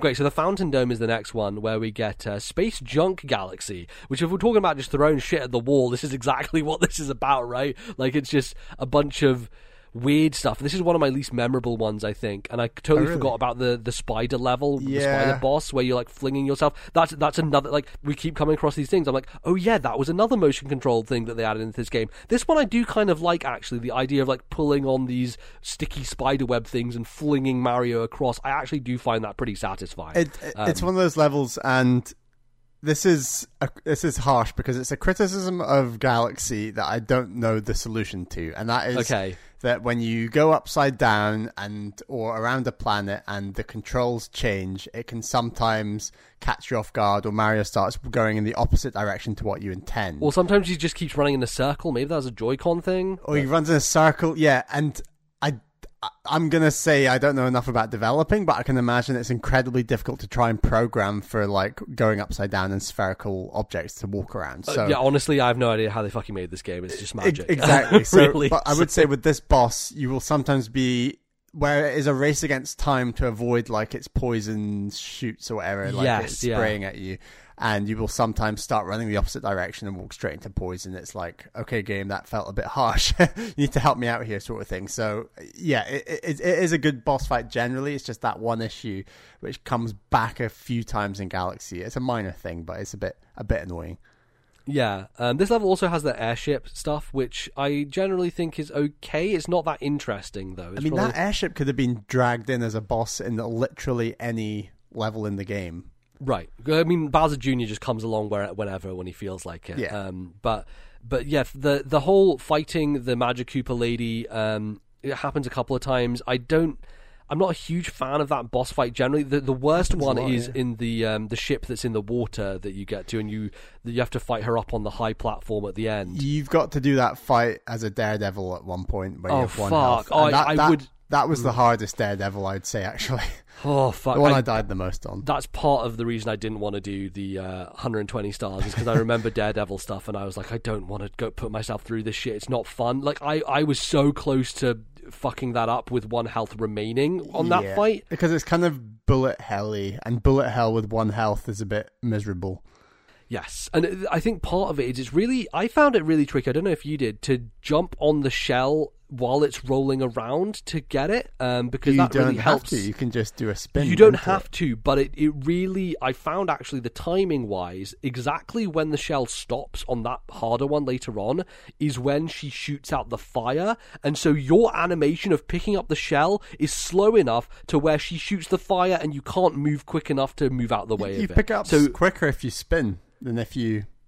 I thought that only happened underwater. That's why I wasn't spinning. Yeah, you can spin on land. You can literally... So she'll do a cast and you can see it's a shell coming because it's like a green and white matter almost. Right. And then if you spin into the green and white matter, the shell will just appear in Mario's hand. Damn, that would have been real helpful. Because I was just trying to jump on it as it's going around, bonking around. And that was really hard. So... Yeah.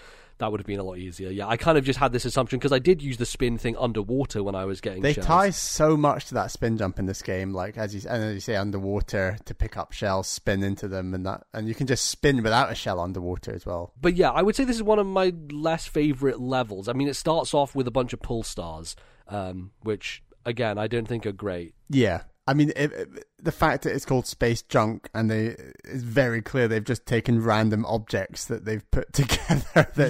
It's a weird level. But I mean, having said that, the theme of Space Junk kind of works, and it's a clever way of inserting weird stuff into a game like Mario Galaxy. Yeah, I guess that's why the weird Yoshi head works in this level, because that's where it shows up. Because it's like, I don't know, here's a fucking wooden Yoshi's head. Someone carved this, I guess, and it's just sitting here. I thought wooden Yoshi's head was in one of the tropical levels later.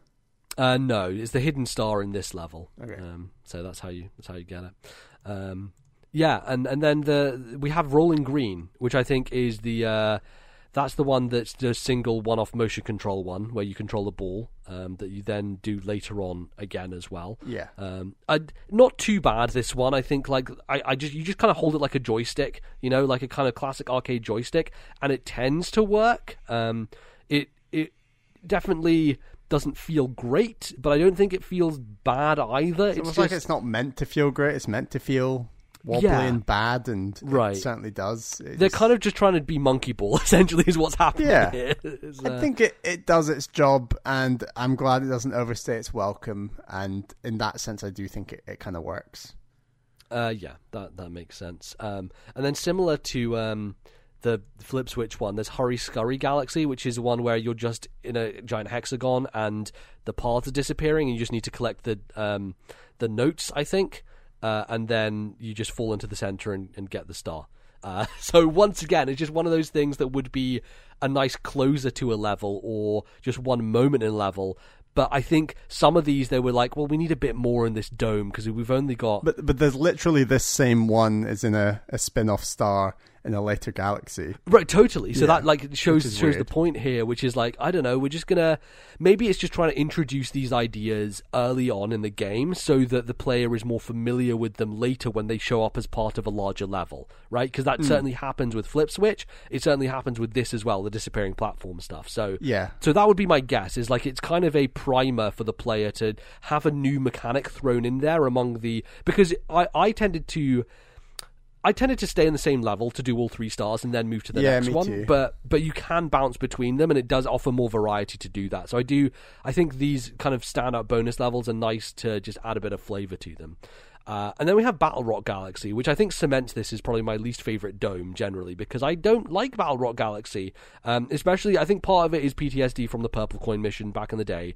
But it also has the worst hidden star. Are you sure you're not getting Battle Rock confused with its bigger, badder brother, the final one. Galaxy? Yeah, the final one. Which is I don't Dreadnought think so. Galaxy. Because Dreadnought Galaxy has 2 versions of stars from Battle Rock that are made harder. One of those is the bombs, where you're having to blow up the rubbish. Oh, God, sucks. So they have an easy version of that in Battle Rock that they then make longer and tougher in Dreadnought. And the other one is the Purple Coin Star. So Purple Coin Star in Battle Rock, you're going under, you're doing these things. Oh, shit. And then Dreadnought, they repeat it, but make it much harder. Oh, good. Yeah, probably both. I mean, both of them were bad. I found the first one pretty easy, but Dreadnought was one of the hardest Purple Coin Stars. Yeah, and it's interesting actually when you look at these levels. There are some levels which are just the same idea, but then they get harder later on, right?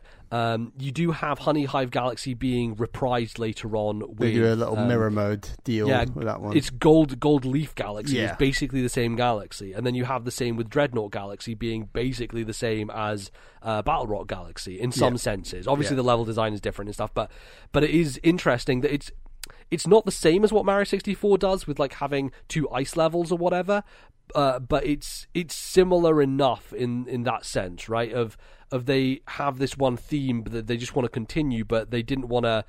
The thing with Galaxy is it's much more about variety and moving on and speed, and I think that does help with its pace quite a bit. But it means that they're kind of splitting up ideas across the game so that you kind of get more difficult versions later on. Yeah. Yeah, I don't know. Any other thoughts on Battle Rock Galaxy? Because that garbage dump one is one that I deliberately avoided. I saw the Luma and I was like, wait, I know exactly what this is. I'm never doing that garbage dump shit again. I fucking hate it. You avoided. Honestly, that one's fine. It's the later one that's tricky. Yeah, and I couldn't remember what it was like. But I like this Galaxy. I think there's like a spinning top boss, which I think is quite fun, who also comes back. Yeah, again, very, very easy, and then even the harder one later on is even still really easy, but, it's... But there's also, neat. just some really nice explosion effects and things where you're flying around in this one. Maybe that's more so Dreadnought, but I quite like it. It's kind of like that mechanical, industrial kind of theme they're going for. Yeah, definitely. It's got some cool stuff in it. I just think that some of the... Maybe it's just because I have PTSD from the past, but I maybe retroactively dislike the stuff that goes on in that galaxy. Yeah. And then we have the boss, the final boss here. This which is the first Bowser fight. It's the first Bowser fight, yeah. And let's talk about the Bowser fight generally. They're great. They're quite good, yeah. I had memories of the final one being a lot worse than it ended up being when I did it. I died on the final one once, but okay. it is the hardest of the bunch by quite a way because there's so many phases, but it's not overly bad. Yeah, I managed to have 5 health left at the end of the final fight, wow. So there you go. Cool. I have done it a lot of times, though, and I remember dying a lot on it when I was doing my playthrough back in the day. But yes, it definitely... I was prepared for the long haul because I remember it going from planet to planet to planet, and I couldn't remember, but actually the first 2 phases of the very final one are different from the final phase. The final phase is the same as the first 2 times you fight him, which is he does his...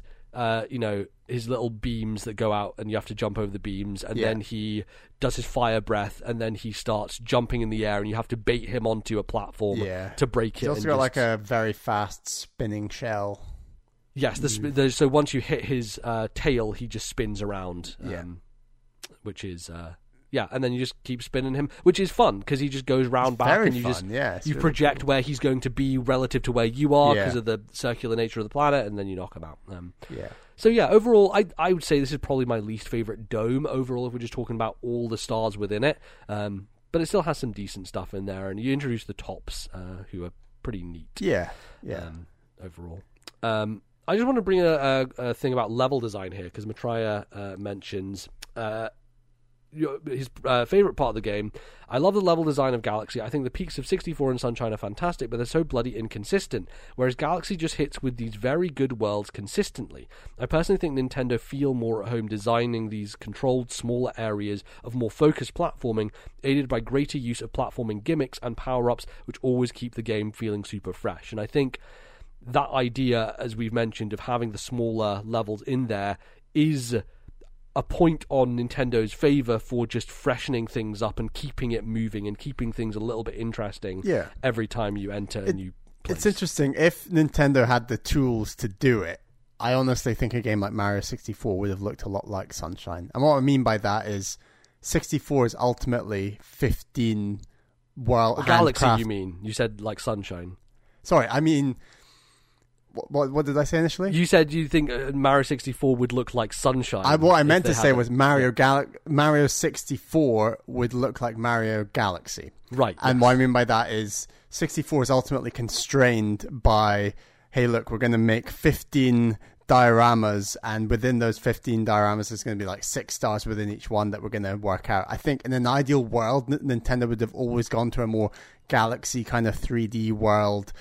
Let's just take cool level designs and put them together earlier than they necessarily did. It's almost like Galaxy was there coming to Jesus kind of moment of finally we've got the tools where we can do what we exactly wanted to do. And you get hints of that with the floodless levels in Sunshine, but I think that feels like ultimately what they wanted 3D Mario to always be. And I think that Odyssey is then another level of that where they're like, actually, you can incorporate these things into a wider open world in like a new, unique way, although that's kind of a different thing. Yeah, that totally makes sense. And I think, they, in some ways, did that in Odyssey, because they do have a lot of unique stuff within that game alongside the open areas. And they maybe found a nice medium now. But totally, yeah. But yes, overall, that's the Fountain Dome, and the next one, Kitchen Dome, has. Let's talk about water levels, Let's get into the shit, okay? Beach Ball Galaxy, simultaneously my favorite and least favorite level, because it's gorgeous. Oh my goodness, I love this setting. It's so chill. The penguins and just a bowl of water is fantastic. I love it. Oh, it's just the sandiness of the beach and the penguin just chilling out, and the music is so upbeat. It's a really, really nice space to exist in. And then you go underwater and you're like, what the fuck is this? I remember underwater being a little awkward when I was younger, but I don't think I remember it feeling this slow and bad. If you think Mario walks slowly on land, wait till you fucking move him underwater, because he's like molasses under there. Just can't even get anywhere. You do use the spin to help you get a bit of a boost, but... unless you have a shell that is really the way to get movement and speed underwater, it just feels so hard to like get him to go down, like just slightly get the shard piece that's down there and just collect it. Oh, it just feels like you're just wrestling all the time. What they require you to do underwater doesn't fit the moveset. And what I mean by that is, I think the tight turns, Mario, when he's not got a shell or spinning, you're right, he's just really awkward and it's difficult to maneuver. And when you're trying to get a little star piece that's next to him, but you need to get over and it's really awkward, it doesn't work. But I think the underwater movement works at its best when you're doing lots of spinning back to back or you're holding a shell. So when it comes to like some of the later water levels where you're like racing against like a killer whale or something, I think like the big arching movements work really well. Whether you're spinning consistently or have a shell, it works well. It's when you're being asked to collect things and do tight turns all of a sudden that it becomes this really awkward, as you say, molasses kind of feeling thing. But I do actually think that the larger movements, the overarching movements underwater, especially when you've got a shell or you're using the spin a lot, feel quite good. I wouldn't say they feel good. I feel they make it feel more palatable, right? Like I felt better underwater having the shell, but then I was always in fear of running into it and losing the shell and therefore losing all of the kind of good momentum I had. Yeah.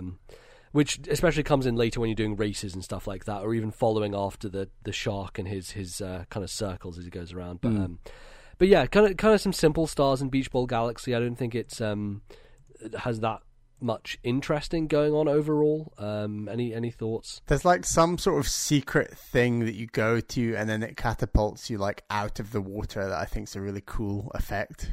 Like, yes. I can't remember what one that is, but it's cool. Yeah, definitely. The secret undersea cavern, that's the one. Yes, yeah. There's some neat stuff in there, but again, it's one of those that introduces an idea that you'll probably be even more frustrated with later on, which is of course underwater. Everything goes along. Quite a lot of water in this game. Yeah.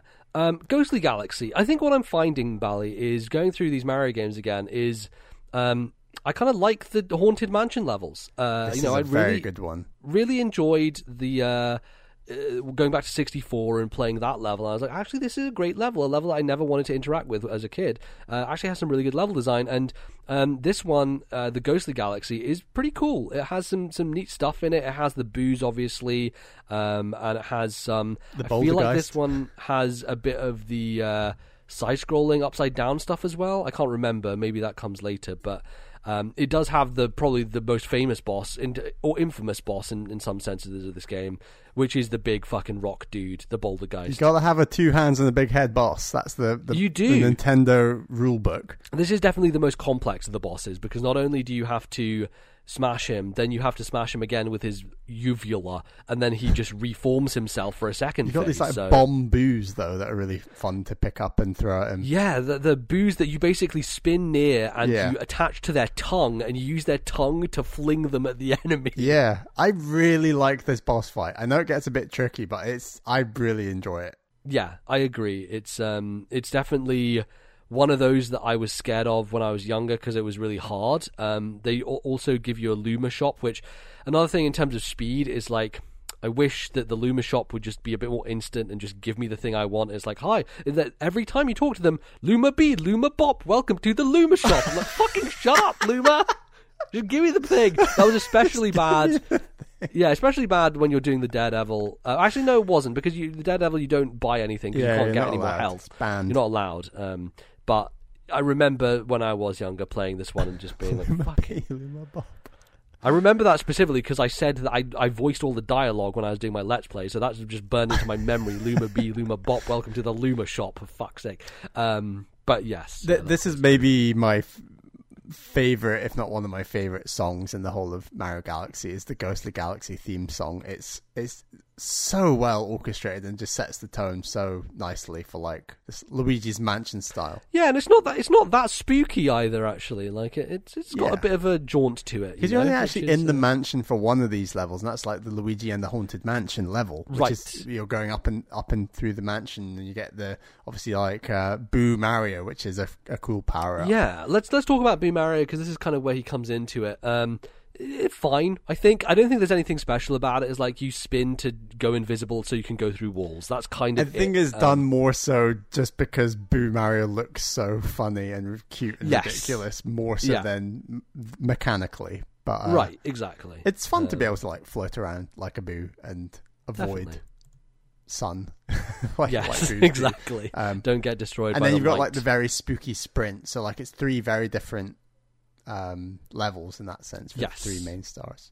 Yeah, a lot of variety going on there, which was nice. The other levels here are the Boy Base Galaxy, which is a single star one. Maybe it has an extra. Actually, it does have because I actually got the hidden star in this one, the green star, accidentally because I was like, I need to get rid of all the water. I should probably go to this pipe where it looks like it's being sucked into, and then you get sucked in, and you're like, oh, okay, I'm actually in this other place now, and you go and get a different star than what you originally were intending to. But yeah, this is what I'm talking about, where I'm like, okay, now you have like torpedoes following you underwater, and you don't have a good way to avoid them aside from going up to the surface again. And just keeping track of your air bubbles, like being able to get a new breath of air when you're trying to get down there. All in all, it's actually kind of simple to just knock it down. And then once you knock it down, it's the platforming is kind of fun to get up to the top. But it's just a traditional get to the top of the tower level, but it's good. Yeah. So that's a neat one, and it doesn't introduce much different, but I think it has a very cool. The thing I remember is our Game Dudes review of Mario Galaxy. We use footage of Boy Base Galaxy when we're illustrating how lovely the water looks in the game, because of course that's what we had to talk about. And then actually, this is probably my favorite motion control in the game, is Bubble Breeze Galaxy, which is the level where you have a little kind of icon where your Joy-Con pointer would be, or your Wii remote pointer would be, which is a little kind of bag of air that like puffs out. And Mario is in a bubble, and you just puff him around the stage, and it actually works really well. I think part of it is because you are in a 360 around Mario, and so you're moving the thing with very slight movements of your wrist, and getting out of place isn't really a thing that happens. You don't really have to reset at any point when you're doing this, I found anyway. It's like they learned it from almost like a DS prototype or something. Like it's a very it clear totally feels like to Spirit do. Bubbles or something like that on DS, where you're just kind of pushing someone through a thing.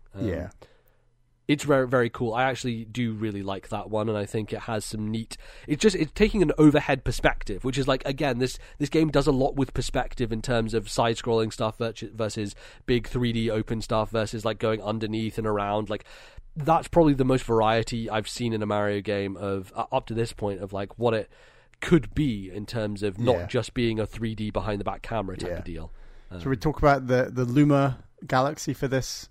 Yeah, what's the Luma Galaxy? It's the Drip Drop Galaxy, Giant Eel Outbreak, and it's one of those levels that looks more fun than it is to play because it's one giant globe of water, which looks incredible. There's like sun shining through it, space in the background, and you talk to this old penguin, and he's like, "Yeah, we've got an eel outbreak," and there's like 5-6 eels swimming around the level that you basically just have to collect shells and kill them all. And then you get a star. Better to get the red shells for those as opposed to the green ones because they home in, of course. Oh, do you? I forgot that. Yeah. Well, I used that on the boss. There's a big fucking giant shark boss later on that I... Yeah, it's like the evolution of this level. Right. And for that one, I was like, I need the red shells. So, there are green shells around and there are fewer red shells. But if you find the red shells, those are the ones that are much better to use because they... I agree the swimming mechanics aren't the best, but that boss fight is very cool. Like it's cool visually, for yeah. sure. I won't deny that. Like, I really do like the design of him and the way his bones are all cracked and everything, and like the red eyes. Yeah, it's like dry Bowser before dry Bowser. Yeah, exactly. Like it's very intimidating.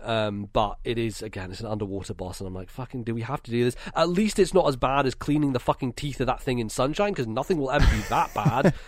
But you It's know, his brother. It's his brother. Yeah, it's his uncle or whatever. So that's pretty cool. Yeah, I think the boss fight is not particularly memorable. It's the Bowser Jr. in a ship, and you're just throwing shells at his ship to destroy it. It's kind of the same as the Magic Koopa one, but just with Bowser Jr. this time. Not very inspired. The Bedroom Dome, probably one of my favorites overall in the game, I think. This has a really strong selection of levels.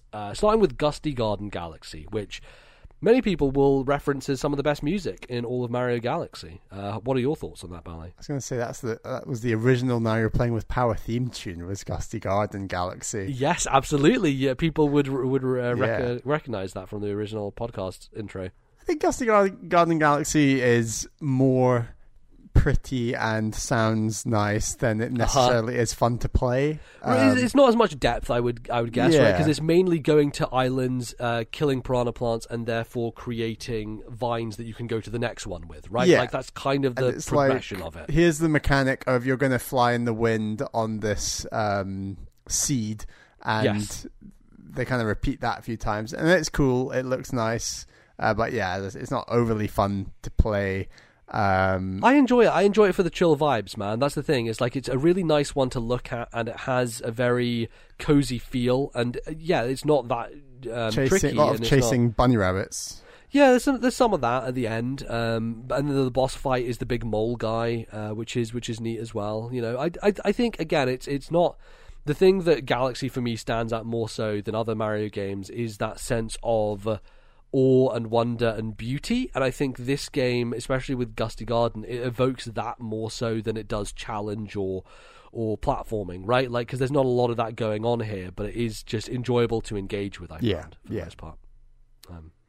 So yeah, I don't think there's much depth to Gusty Garden Galaxy, but I do want to give it a shout out for just being very nice to be in that place. Yeah. Freeze Flame Galaxy, on the other hand, I think is very neat mechanically, right? Because you I are think mechanically one of the best in the whole game, honestly. It's Absolutely. very smart, some of the stuff it's doing.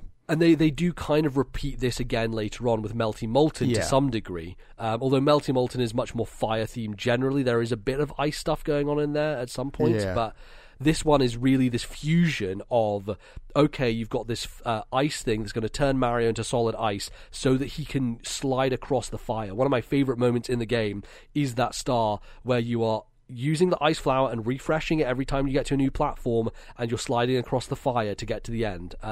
It's really satisfying and very, very well done.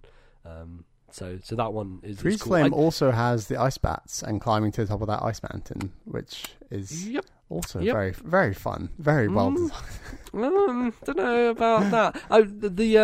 The boss fight is not amazing. It's a little frustrating. Really weird boss fight. Yeah, weird. And like especially because one time the final hit you get on him, you hit him and then he doesn't get affected by it because he like dodged out of the way or something, and then you get hit by it, hit by his drop down if you're not paying attention enough, which was a little bit annoying. But yeah, I think it's just like, okay, we're gonna fight just a sentient piece of ice, I guess. Like those are the little types of new enemies that get introduced in this game that are not particularly memorable as Mario characters. Sentient they're just like pieces of ice. Yeah, they're like sentient pieces of rock for the fire guy, sentient pieces of ice, you know.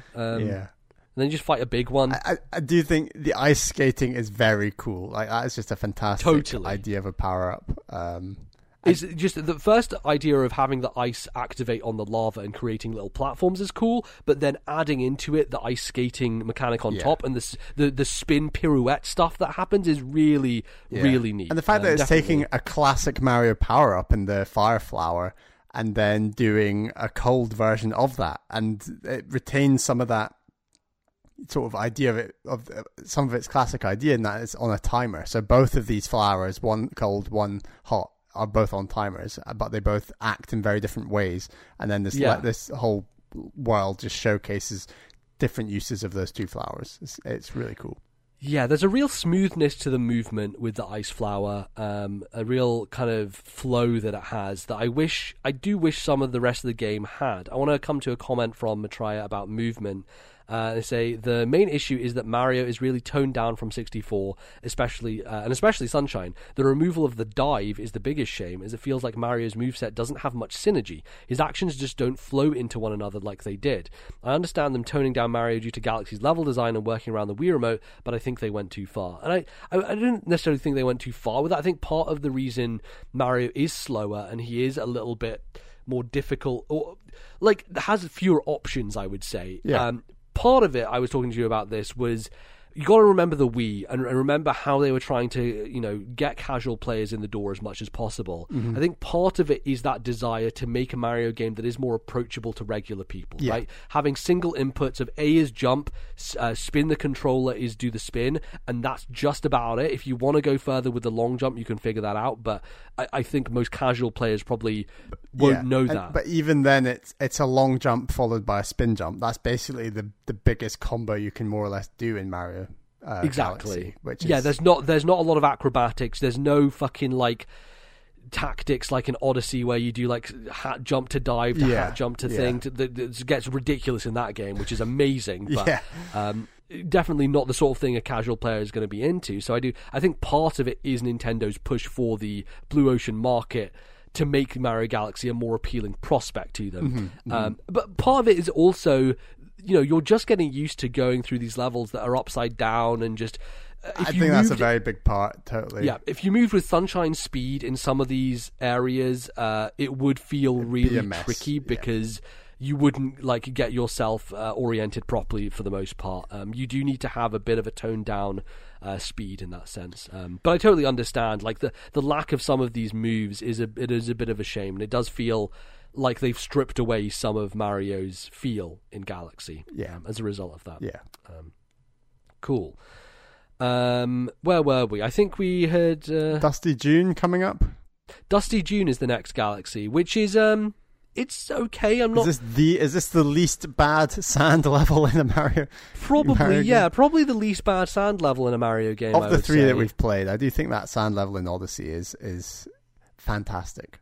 Yes, but it's doing a totally different thing. And this one is definitely the thing I remember the most of this one is that section where you're going around and the sand is pushing you around this kind of circular. You're collecting the blue shards for the star, and you're just going around it non-stop and spinning. There's a timed version of that star as well. Oh, for fuck's sake, man.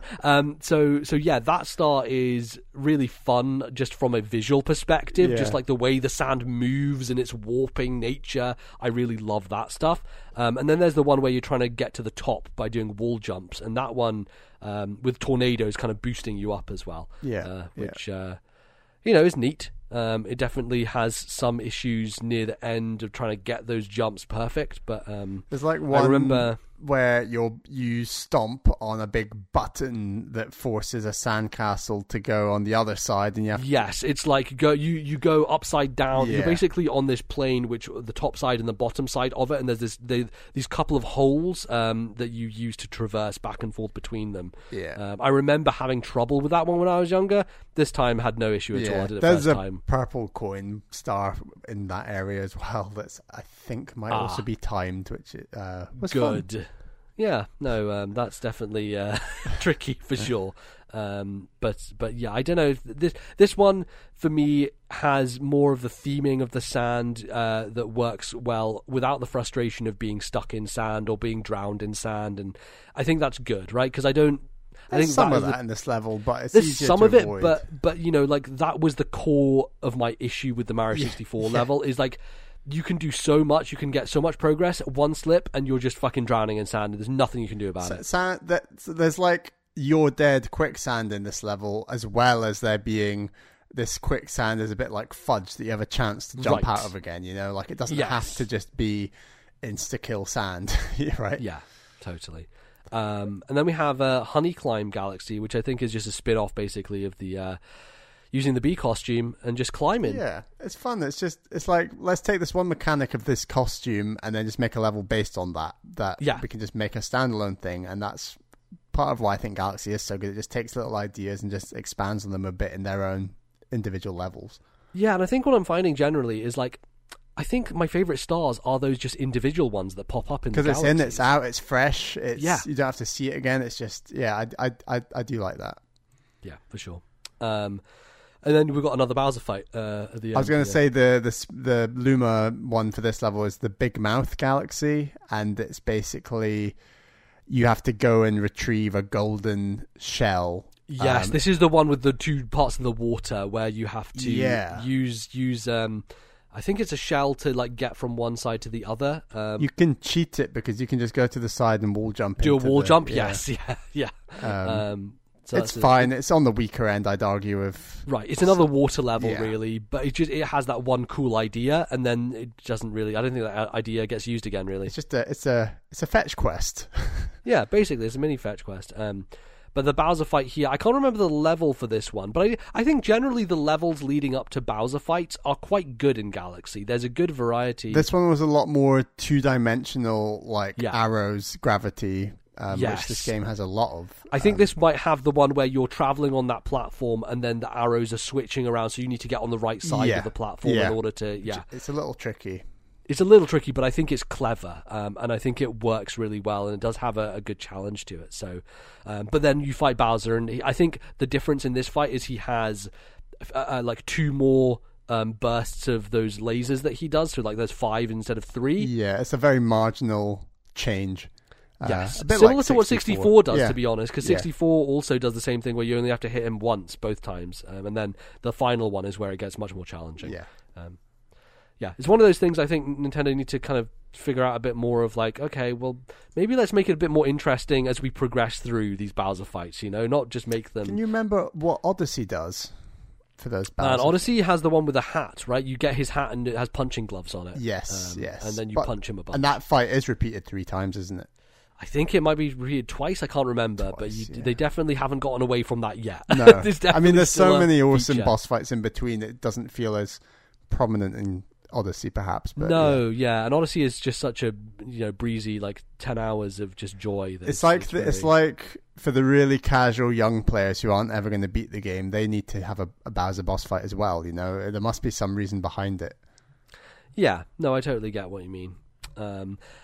Just on the point of linearity, because I think that for a lot of these levels, we haven't really talked about since the B Galaxy any kind of exploration in this game, right? And I think part of that is they want more tightly designed stars that you go from point to point, and part of it is the disjointed nature. But how do you feel about linearity generally in this game? I think I'll kick this off because Rachel had a point about it, and says, I remember the one downside I had was the move away from the more open levels of 64 and Sunshine to the linear galaxies, which with fewer stars means less time spent by comparison. Maybe it's a symptom of every game seemingly being open world these days that makes me favour it more now, but if anything, I prefer Galaxy structure more. It means there's a greater variety of levels, both in different aesthetics and how they play, and more fun one-off ideas like the Flip Switch Galaxy, in place of 100 coin stars that make up the total of 120.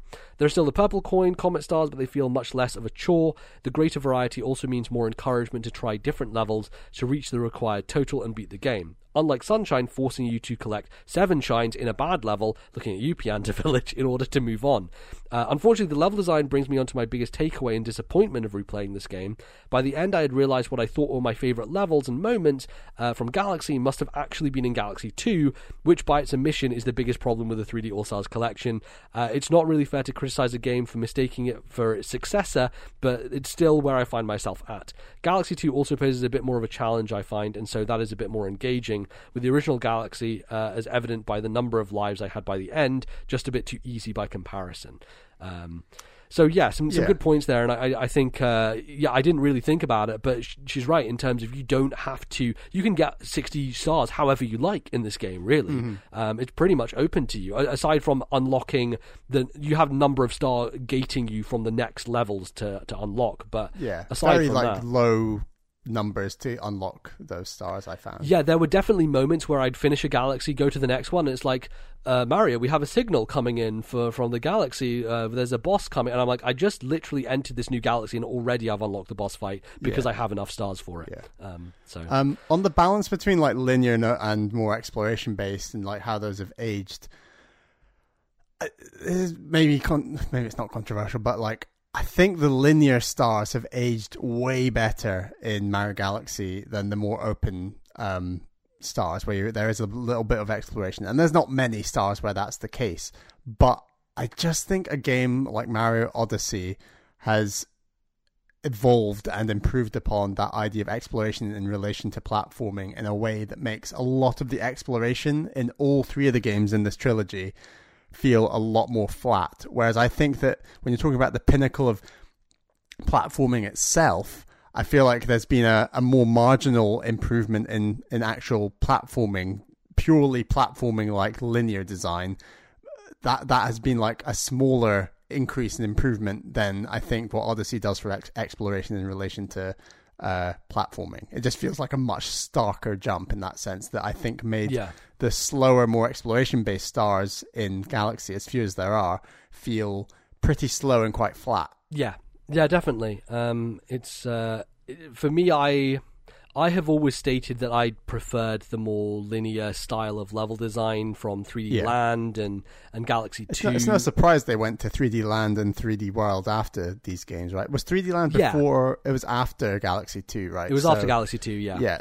They did one more roll of the dice with Galaxy in that format, and I think Galaxy 2 already went a little bit less exploration and more linear, and then obviously 3D Land and 3D World are almost entirely linear. That is just kind of what they went for. Right, because those games really are this junction point between 3D and 2D. In that sense, this is maybe when you're talking about levels like Beach Bowl Galaxy or the B Galaxy, it's like these are maybe some of the last exploration Mario levels in a 3D setting that you get until you get to Mario Odyssey, arguably. Like it's totally. A big jump. Yeah. And speaking of the B one, Gold Leaf Galaxy is in the engine room. And this one I don't have... I think I got it mixed up, and this is part of the reason with these like repeated ideas coming through is the level where you have to go up on the platforms where there's ring this one clouds. has all the wood up top that you're platforming around, and you're racing Mario, Shadow Mario, Cosmic Mario, sorry, his name is Cosmic. But there's not much else going on in this level. It's fine. It's just to repeat in terms of theme. I like the autumnal setting. It's it nice. is autumnal. It's nice. simple, but I like it. Maple Treeway is like one of my favorite Mario Kart Wii tracks, and it's just like, this is all about Maple Treeway. Shout out to Maple Treeway, man. Love that track. One of the more interesting levels is the Sea Slide Galaxy. This one, just construction-wise, feels like a race course, and it is a race course because you do a race in it when you're doing the penguins and you're trying to beat them.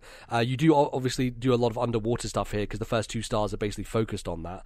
But then the third star is where I find it really interesting because this is actually one of the most exploration-focused stars in the game, which is the Silver Stars of Sea Slide, which has you going around all the different parts of the island to find these silver stars that are not hidden necessarily, but they're tricky to get to. They're in high places. They're not just led directly to you in a linear fashion. And I found myself like utilizing, because that level actually has mini star projection points to boost you back to the start so that you can get around it more quickly. It's good. I really like this one. It's weird because you say it's non-linear exploration, but ultimately you're exploring in one big donut. So like this is true. It's like it's more secretly giving you a linear way of exploring this world in a way that I really liked. And I think that the nature of having just a big donut of water is perfect for like the races and the collecting. Like this is water. I think this is my favorite water level in the game. It's like water level done right, where totally, because it always gives you the shell as an option to do these parts, right? You always have the shell to follow Guppy in his rings. You have it to race against the penguins as well, and it is quite thin and not. It's not a big bowl. It is like a race course. And you're not forced to do those tight turns that I've said earlier feel so difficult and like swimming through molasses. Like it's all about the wider turns, racing with shells, and that's where I think the water physics work a bit better. Totally. I would say it's more non-linear for me, just because didn't find one of them. And I was like, where is it? And I kept wandering around trying to find it. Turns out it was just it was really high up above a tree. Just doing laps. Yeah, doing laps. It was really high up above a tree, and I was Yeah. like, oh, for God's sake, that was the one I missed. That tree's really big, and yeah, it's weird. No, not the big tree. I don't mean the really right. big tree. I mean just one of the palm trees that's just high up Okay. off the ground above it. You need to use the bee costume to get up to it. Yeah. And it is neat that you can traverse this level in multiple ways. You can use the bee mushroom to like go over the platforms and go onto the kind of archways, or you can use the underwater shell to like quickly go underwater. You to can get there. complete So- that silver one with a bee costume without actually touching the water, which is quite Yes, clever. exactly. Like, it's very cool. Yeah, it's neat. So I think that's one of the better levels in the whole game, actually. And then we have probably my favorite level in the game. I agree. I think I said freeze flame before, but I think this actually far surpasses it, honestly. And I think this game, this level gets a hard time because of the spring mushroom. I love the spring mushroom. But I really love Toy Time Galaxy. This is definitely, thematically, it's one of the strongest in the entire game. Yeah. And it has some of the most interesting and challenging platforming in the game. And part of that, again, is because the spring mushroom can be a little wonky at times. But when you do know the timing of it and you know how to jump, it's really satisfying, and it does work super well. Yeah. So this entire level is just, you've got the big Mecha Bowser that you go and take down, then you have a big Mecha Mario, and there's just a bunch of other stuff with like holes in the ground that you're bouncing over and just getting to places. And I think one of the weaker boss fights generally is like the mole in his little ship that shoots stuff.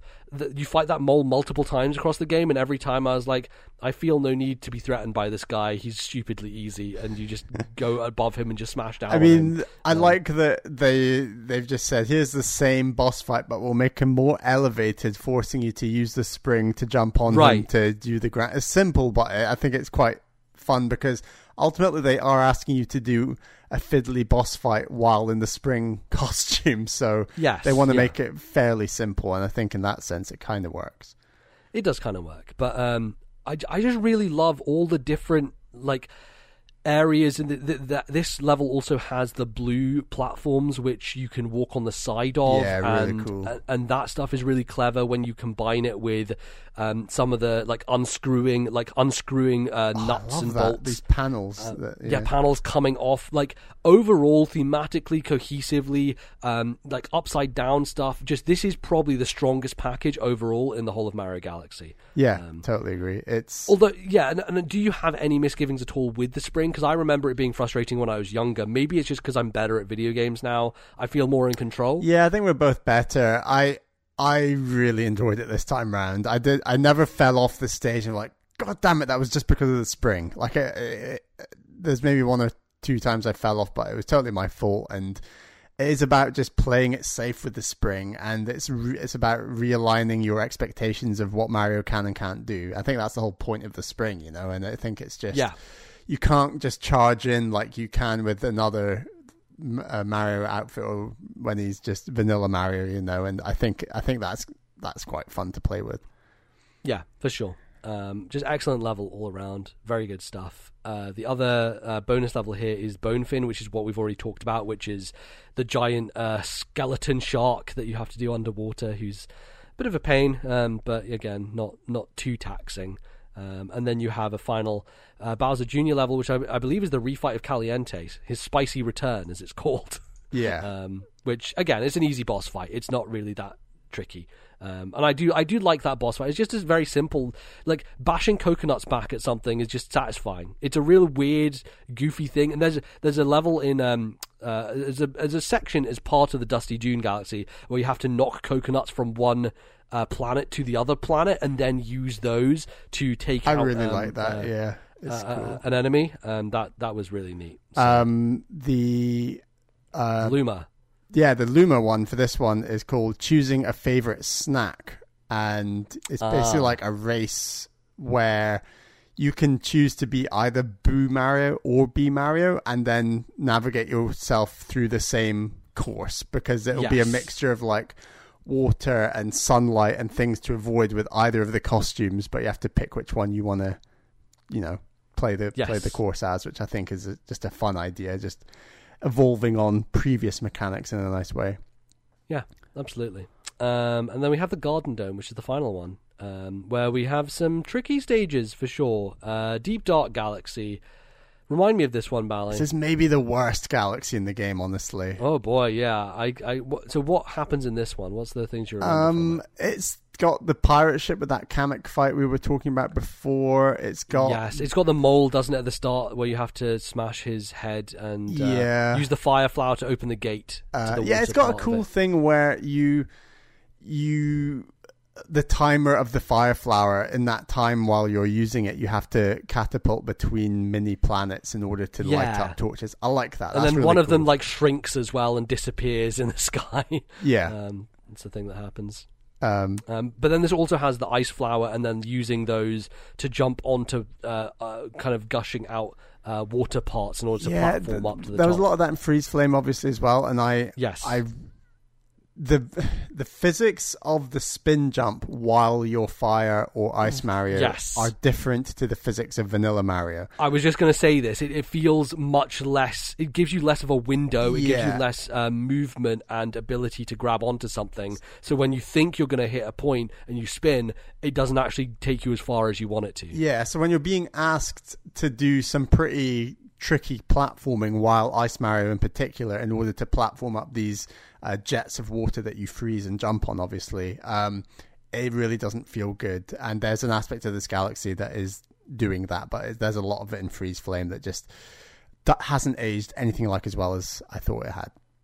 Yeah, it's. I think it's just part of the issue with redesigning that moveset. Part of it is like when you're doing the spin jump as the ice skating, it has to feel different. It has to be different, so it can't do the same thing, which is unfortunate. But it does mean that the end of this game gets a little trickier when you're relying. There does seem to be, especially in Melty Molten as well, this over-reliance on the ice and the fire mushrooms, or power-ups, I should say, which it feels like the depths to which you are able to use these things are being squeezed. Like it just feels like you don't have as much leeway as you would like to, and the challenge comes less from your ability and more from the constraints that they are arbitrarily putting on you, if you know what I mean. Yeah. There's the Dreadnought Galaxy, which we've kind of discussed a little bit as well, but it is just a bit of a harder version of that previous one. I do like some of the visual stuff going on here. It almost looks like a toy in and of itself, the way it's designed. Yeah, it's some really cool design. I agree. But yeah, there's sections where you are on a linear path, and it's you're on a platform, and the platform is moving across a space, and you have to avoid cannons shooting at you as you go. The top guys come back, and you have to kill them. But again, it's just a bit of a more difficult version of that versus Melty Molten, which I have some real bad memories of. Melty Molten, Purple Coin / some late game stuff that is kind of rough. The thing is about the Garden is Deep Dark, Dreadnought, and Melty Molten Galaxy are all 3-star, like more exploration-based areas. Like, not exploration-based is the wrong word, but like they're larger areas and not single one-off galaxies. And it's just kind of them putting in the hardest things of the mechanics you've already learned in the game into 3 sort of finale levels together. And yeah, it doesn't have the same freshness as like. Right, because a lot of these ideas are just repeated from before. Yeah, and then obviously they ramp up the difficulty, so you're just kind of like, this doesn't feel as fresh, and it's harder, and I think I'm ready to face Bowser now kind of feeling. Yeah, I think part of the brilliance of Toy Time Galaxy is it is harder, but it feels so different and new that you are really, pulled along by that factor versus these ones, which feel a bit more frustrating as a result of there not being something else to just keep you there, like Melty Molten's got the Piranha Plant coming back again, but on fire. It's like we could have had like a brand new boss for that area or something. Yeah. So one point that I want to bring up about the visuals is I think part of the marketing of Mario Galaxy was very much built on these moments where Mario is like pushing through the air and things are exploding behind him, and that moment doesn't happen until the second star of Melty Molten, where you are just like going, lava things are going above you, and you're like bursting out, and you're bursting out of a volcano, and things explode as There's a couple in Dreadnought as well with explosions and things. Yes, and it's like the camera is Mario's facing the camera as he zooms towards you, essentially. So I do want to kind of talk about the visuals a little bit more. Maitreya says an obvious benefit here is the wow of the visuals and the audio that are absolutely wonderful. They may still be the best looking Mario game still. The music is just phenomenal. 64 and Sunshine soundtracks are solid, but Galaxy's gorgeous OST blows them out of the water. It's not just the orchestral scores. The music always fits the atmosphere perfectly, and some of my favourite songs are the more somber ones, like the Rosalina-centered tracks. And yeah, like that, we haven't talked broadly about music, or like individually about music, I should say, on each of these levels, but they each have a different tone to them, and I think the bombastic stuff really comes into the fore when you're having these moments that when Mario's just being shot across lava or shot across places, just exploding with all the star bits, and it feels like the orchestra is just like booming at those moments. But then I do like the really quiet, like kind of like little sounds that happen, especially when you go to the gate level, which is where you get the flying star and all the coins are there, and that entire level evokes that kind of peaceful music of Mario Galaxy. Mm-hmm, mm-hmm. Yeah, no, I think there's just so much around the music that is, like I said at the start, some of the best aspects that have aged the best in this game. It's like very impressive, and it is that combination of, it's not just a big orchestra, bombastic every time. It's that combined with the small undertones that you were talking about. Like it's very impressive. Absolutely, yeah. And then we have Matter Splatter Galaxy, Matter Splatter, I should say, which is one of the trickiest ones, I would say. It's cool. Especially the spring at the end, where you're being Spring Mario, and that one I died on like at least 5 times this time, and I was like, every time I was like I got to this one point that's literally right at the end, I think 3 times in a row, and fucked it up 3 times in a row, and got really frustrated by it. But overall, I think the idea is very sound. Like it's again, like when we talk about freshness overcoming difficulty, Matter Splatter is a good example of that being a really late game, really difficult star. But you kind of go along with it because it's unlike something you've really seen thus far in the game. Yeah. So that is neat, and I think they kind of expand on that later in Galaxy 2 with Yoshi and some of that stuff, where he has a fruit that like shows light in places versus where light doesn't exist. That stuff will get iterated on. Yeah, but it's cool. Did you do Star Bunnies in the Snow? What is that? The bonus one, the Luma one? No, yeah, it's the Luma one for Garden. Sorry, yeah. Yes, yeah. It's you got to chase 3 bunnies, and 3 of them are hiding, and it's a time. I think like a 2 or 3 minute time limit. And yeah, 3 of them are hiding in, like, one's in the snowman, one's in some hole or something, one's in the grass, and you have to just use different power-ups to get the 3 different bunnies, and there's like melting snow and flip switches, and all used in combination, which is pretty hard. Yeah, I don't think I did do that one. I think I had enough Luma star bits at that point maybe to do it, but yeah, the final level, actually. I think it's important to talk about this level because this whole level is really cool, and it's probably my favorite Bowser level in a Mario game overall. I haven't played other ones in a while, so not the wooden boat in the lava and Sunshine. Moving on. So this one is really, it just throws everything at you, and it also has new ideas, like the spotlights on the wall where Mario can walk on. We've obviously seen that type of thing already in the game, but I think it's just a really clever implementation of it, and it just feels very fresh and different. It's got a bunch of the arrow stuff in it, I think, and some like fire bars and things that you're dodging around. Like the construction of all these Bowser levels are actually not that far off from the original Mario 64 very first Bowser level. You know, like they have a construction that feels more like a side-scrolling platformer than it does a 3D Mario game. And like stylistically, I think this feels like if you took one of those levels from 64, tore it apart and then stuck it in space with gravity, it looks like bricks and mortar literally taken from that level and then put in place here with like the checkered flooring and the green carpet and that kind of thing. Yeah, which is totally. really cool. Really evokes an evolution of 64 in that sense, which is what obviously I think the whole game's going for. Right, yeah, it really is. So, and then, you fight Bowser 3 times. I do appreciate the kind of the differences in the mechanics, yes. the slight differences. He turns into a boulder, and you're very used to, at that point, taking the right timing to spin at the red point of the boulder to knock him out. And then the second one is using the bouncy... I don't know what you are they call plants? Are they? Yeah. They are weird, but they have such a nice look to them that it makes you want to touch it, like it's really like made of actual rubber or something. Yeah, and you want to make sure you're not in the way when they come back, because they can, hit Mario in the face if he doesn't move out the way in time. So that's definitely a thing that I remember doing. But I do appreciate that it's not just the same thing 3 times. Doing the same exact mechanics. Evolution. Yeah, they add these 2 new elements, and then the final one is like the hardest version of that, boss fight you've already done, essentially. And yeah, it can get tricky. I think maybe I got lucky or something, or maybe I just had, my muscle memory locked in at that point. I was able to do it first time, but it's does it take you back to the very beginning if you die, or does it just take you back to the start of each individual stage? Very beginning. Okay. Whoa. Yeah, you got to go through the 3 phases again. Well.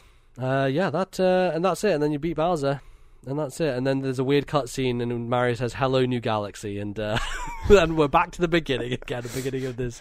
They had to have a story that played with ideas of Big Bang and time and space, and they really go for it in this finale. It's just like, wow, okay, it's very over the top. And I don't know. I think like this is the last Mario game where story becomes a big focus. There's some of it in Odyssey, but like really, I don't know. Like especially after the disaster of Sunshine, it's just kind of like I don't care. And there's people on the internet like Arlo who are like, I know you enjoy story in games, by the way. I think he's like another level of ridiculous, where he's like, yeah, but what if this game had a story? What if Mario had a real? And I'm like, who fucking cares? Frankly, like that's not what these games are, and they never will be that. And I think like it's nice framing to have, okay, this is kind of the setup, but that's not what the video game is. So what are they going to do for the film then, MBZ? Yeah, of course, the film with all those great characters. It's going to have a story for that. It can't just be platforms there. I mean, I would watch it. What if it was just one long Let's Play of Mario? Yeah. Platforming his way. The Mario film is just Miyamoto's Let's Play. Yeah. That's exactly what it turns out to be. That would be fantastic. But yeah, that's it. That's Mario Galaxy, Bally. We've got some closing thoughts here from some folks. Matriah says, overall, Galaxy is pretty fantastic and my favourite of the trilogy, but I have some fairly large issues that hold the game back from standing with my personal greats. It's so incredibly innovative, and I think the game that Nintendo forgot about managed to refine this formula and expand on what Galaxy did so well. Of course, which shall not be named Galaxy 2. Even if it doesn't resolve some of my larger issues with the original.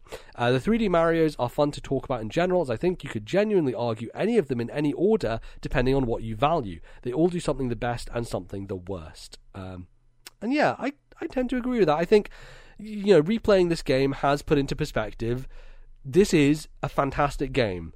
I no longer think it's an unbridled masterpiece. And I think just part of that is when you dig into the different stars and you dig into like how many of them feel a bit rough and don't quite hold up mechanically to this day.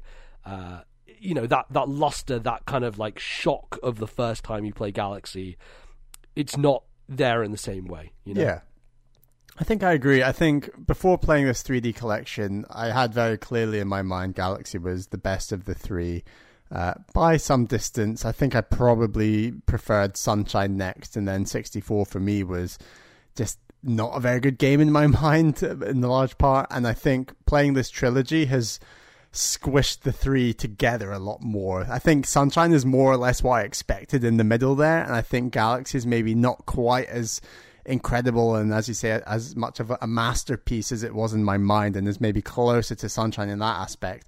But likewise, I think 64 held up quite a bit better than I thought it would in my mind, and is likewise a bit closer. So I think my order is still the same. I still think Galaxy is probably the best of the 3 games. I think my second favorite would be Sunshine, and 64 is my third favorite, but it's a lot closer in my mind having played this collection than it was before. Yeah, I agree. I think they're more of a flat line than I originally thought. And it's weird. I think 64 is both better and worse than I remember it. Yeah. You know, there are elements that are just like, wow, Mario really feels fantastic in this game.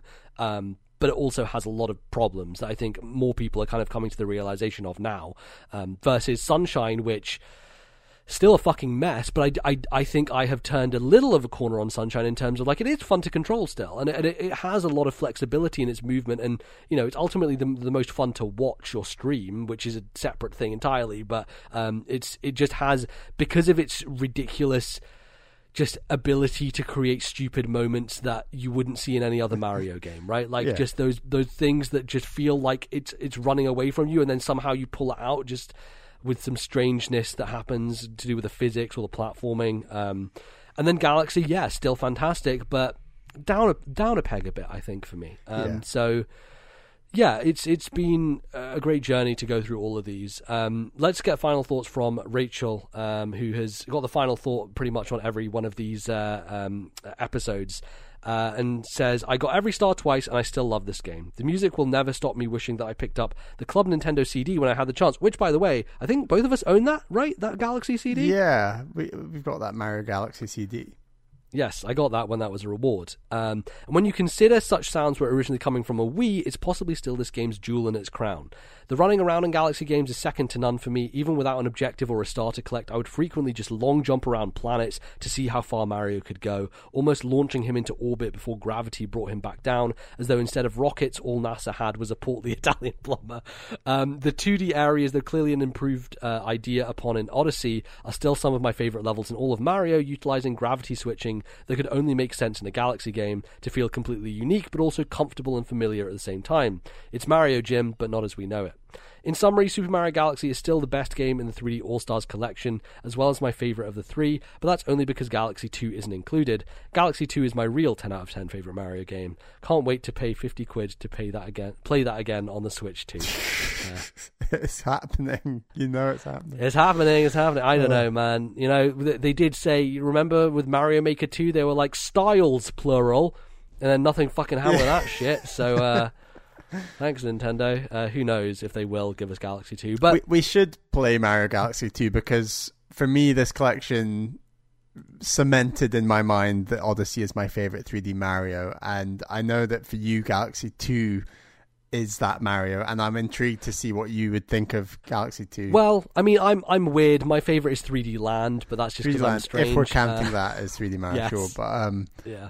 Of the more traditional 3D Marios, I think it'd be good for both of us to play Galaxy 2 again. Just, Nintendo will put it out. They have to, right? Like, I really do think that they will release it. They will put Galaxy 2 on a Switch at some point. The question is when and how. Like, does it become a... Does, you know, when we get to March 31st of this year, do they just reverse and say, oh, actually... you know, we were lying. What we meant was this entire collection is going away, but what we really meant is they're all individually now on the eShop. And does that mean, like, and now they're all individually, now we put Galaxy 2 on the eShop? It's really tricky because ultimately they have got the sales they probably wanted for 3D Collection. I believe it sold very well, and whether that's through people being scared that it was going to be taken away again, like they said, or because people just wanted to play 3D Mario, I don't know. But if Nintendo go back on that, how often in the future when they say, oh yeah, limited time only, will people be like, yeah, I'm not going to buy it because they're lying. It's not actually going to be limited time. You know, like how many times can a boy call wolf, you know, before people think, Nintendo just liars, you know? Yeah. So, I don't know. Well, there you go. That's it. That's our end of our celebration of 3D Mario. I hope I will never have to talk about Mario Sunshine again in the history of my life. But, you know, stranger things have happened. And maybe one day, you know, they'll make a sequel, Sunshine 2. Bally, what are the odds on Sunshine 2 ever being announced? 2. I think the odds of a Sunshine reference, if not Kingdom in Odyssey 2, are probably fairly decent. So I think probably that would be I would imagine we'd go to Delfino in Odyssey 2, right? That would be my highest hope. And let's see if Odyssey 2 can come out this year, because I'm pretty confident that game is going to be a thing. Whether it's this year or next year, who knows, but we'll see. You know, the thing is, Mario Galaxy is over a decade old. I think it's 14 years, almost 13, 14 years old at this point. And, you know, that's a long time. People who were kids like us at the time, you know, are now adults, and the thing with nostalgia is that's a pretty significant amount of time that has passed. Do Nintendo have a Galaxy thing in Odyssey 2 that's a nostalgic thing? I think for they might people? do. They might have a little reference to all the games. To be honest, like Peach's Castle might have just been the start. Just potentially. Yeah, I'd really like that. That'd be great. But we'll see. If Nintendo even announce Odyssey 2 this year, who knows? That would be very cool, and I'm sure we will talk about it when it happens. But that's going to close us out for this episode. Thank you, everybody, for listening to our celebration of Mario. Thanks to everybody who wrote in for all of these episodes. Really nice to see that. And we'll these all were kind of secret backlog clubs in a way, like in some sense. It's like one of our biggest projects yet, hasn't it? Yeah, we're going to play all definitely. 3 games in the 3D. Yeah, for sure. And I enjoyed doing it. I'm glad that we now have it in the archive of like a real deep dive on all of these games. It's very cool to have because they are like some of the most significant games that Nintendo have made. And I think it's important to kind of dig into that history and talk about them and all of our thoughts. So thanks everyone for joining us. I'm going to close the show out now by talking about some things that you can go find about us on the internet and other things we have planned and all that other kind of stuff. If you'd like to support us, you can support us at Patreon, patreon.com/thisnintendolife, where we would like to thank some of our supporters, Bally. Yes, thank you to our $10 tier patrons. They are Zach S., Atari Alex, Thomas, Matthew, and my fiancée Caroline. Thank you all for your support. We just put out our first episode of This Nintendo Life for 2021, which you can listen to for a single $1. That show is available, and we did our predictions on Nintendo consoles for the year ahead. I don't know why we're doing predictions in this climate, but who knows? It's a fun thing to do. So if you want to listen to that, you can listen to all episodes of This Nintendo Life. I think that's now 7 episodes you can listen to for a single $1. We'd hugely appreciate your support. Yeah, absolutely. You can find our show all over the place on the internet. You can follow the podcast Twitter, which is at TNL Podcast. Has links to our Discord, to our YouTube channel, all that stuff and updates. You can follow me at Lord NBZ, where I basically just become a Judgment fan account at this point in time. I mean, I posted a video yesterday of Yagami backflipping a grenade and kicking it into some guys, and it's just this game is fucking amazing. He fucking rode on a skateboard and kicked a guy in the face. Oh, it's so good. Anyway, if you want to check that out, follow me at Lord NBZ. Bally, how are you doing? What's going on Twitter for you? I'm on Twitter at Ballyman91. That's BALLYMAN 91, and I have not been tweeting much. I need to find some things to tweet about. I don't know. Who knows? Just tweet about anything, Bally, you know? I might just start a food Instagram or something. I don't know. I'm in the mood. You know what? You do a lot of cooking. You should do that. Get your cooking. Get your Foodstagram going, and we'll promote that when that happens. Yes, that'll do us for that stuff. If you want to find the show, you can find us all over the internet on any podcasting app of your choice.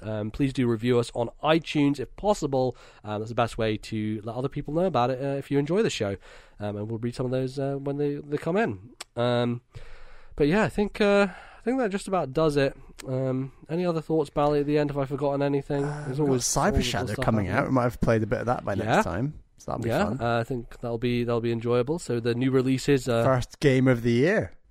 Yeah, the new releases are coming, and we got a release date for Pokemon Snap, Bally. That's fun. Very so exciting. Looking forward to that at the end of April, and hopefully there'll be some other stuff scattered in there in between. But Bowser now has a new Giga form.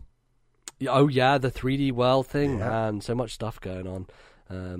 I really want to play that, but I do not want to pay another 50 quid to buy that game again. Standalone as well as it's just.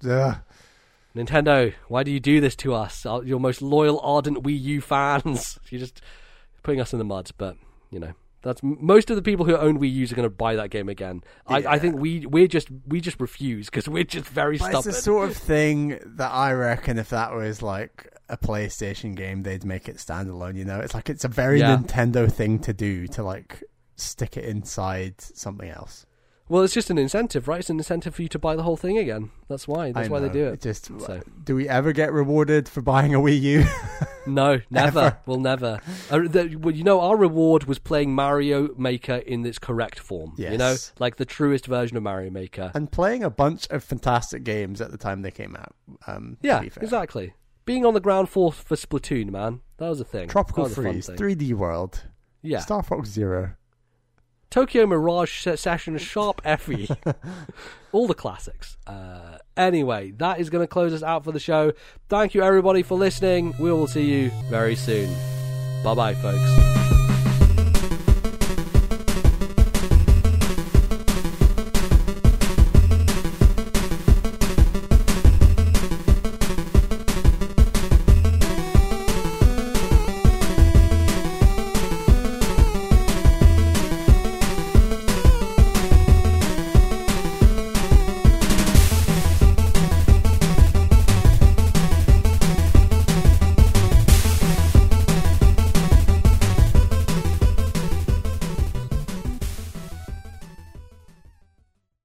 The musical interlude used on today's show was Good Egg Galaxy from Super Mario Galaxy. Copyright Nintendo 2007.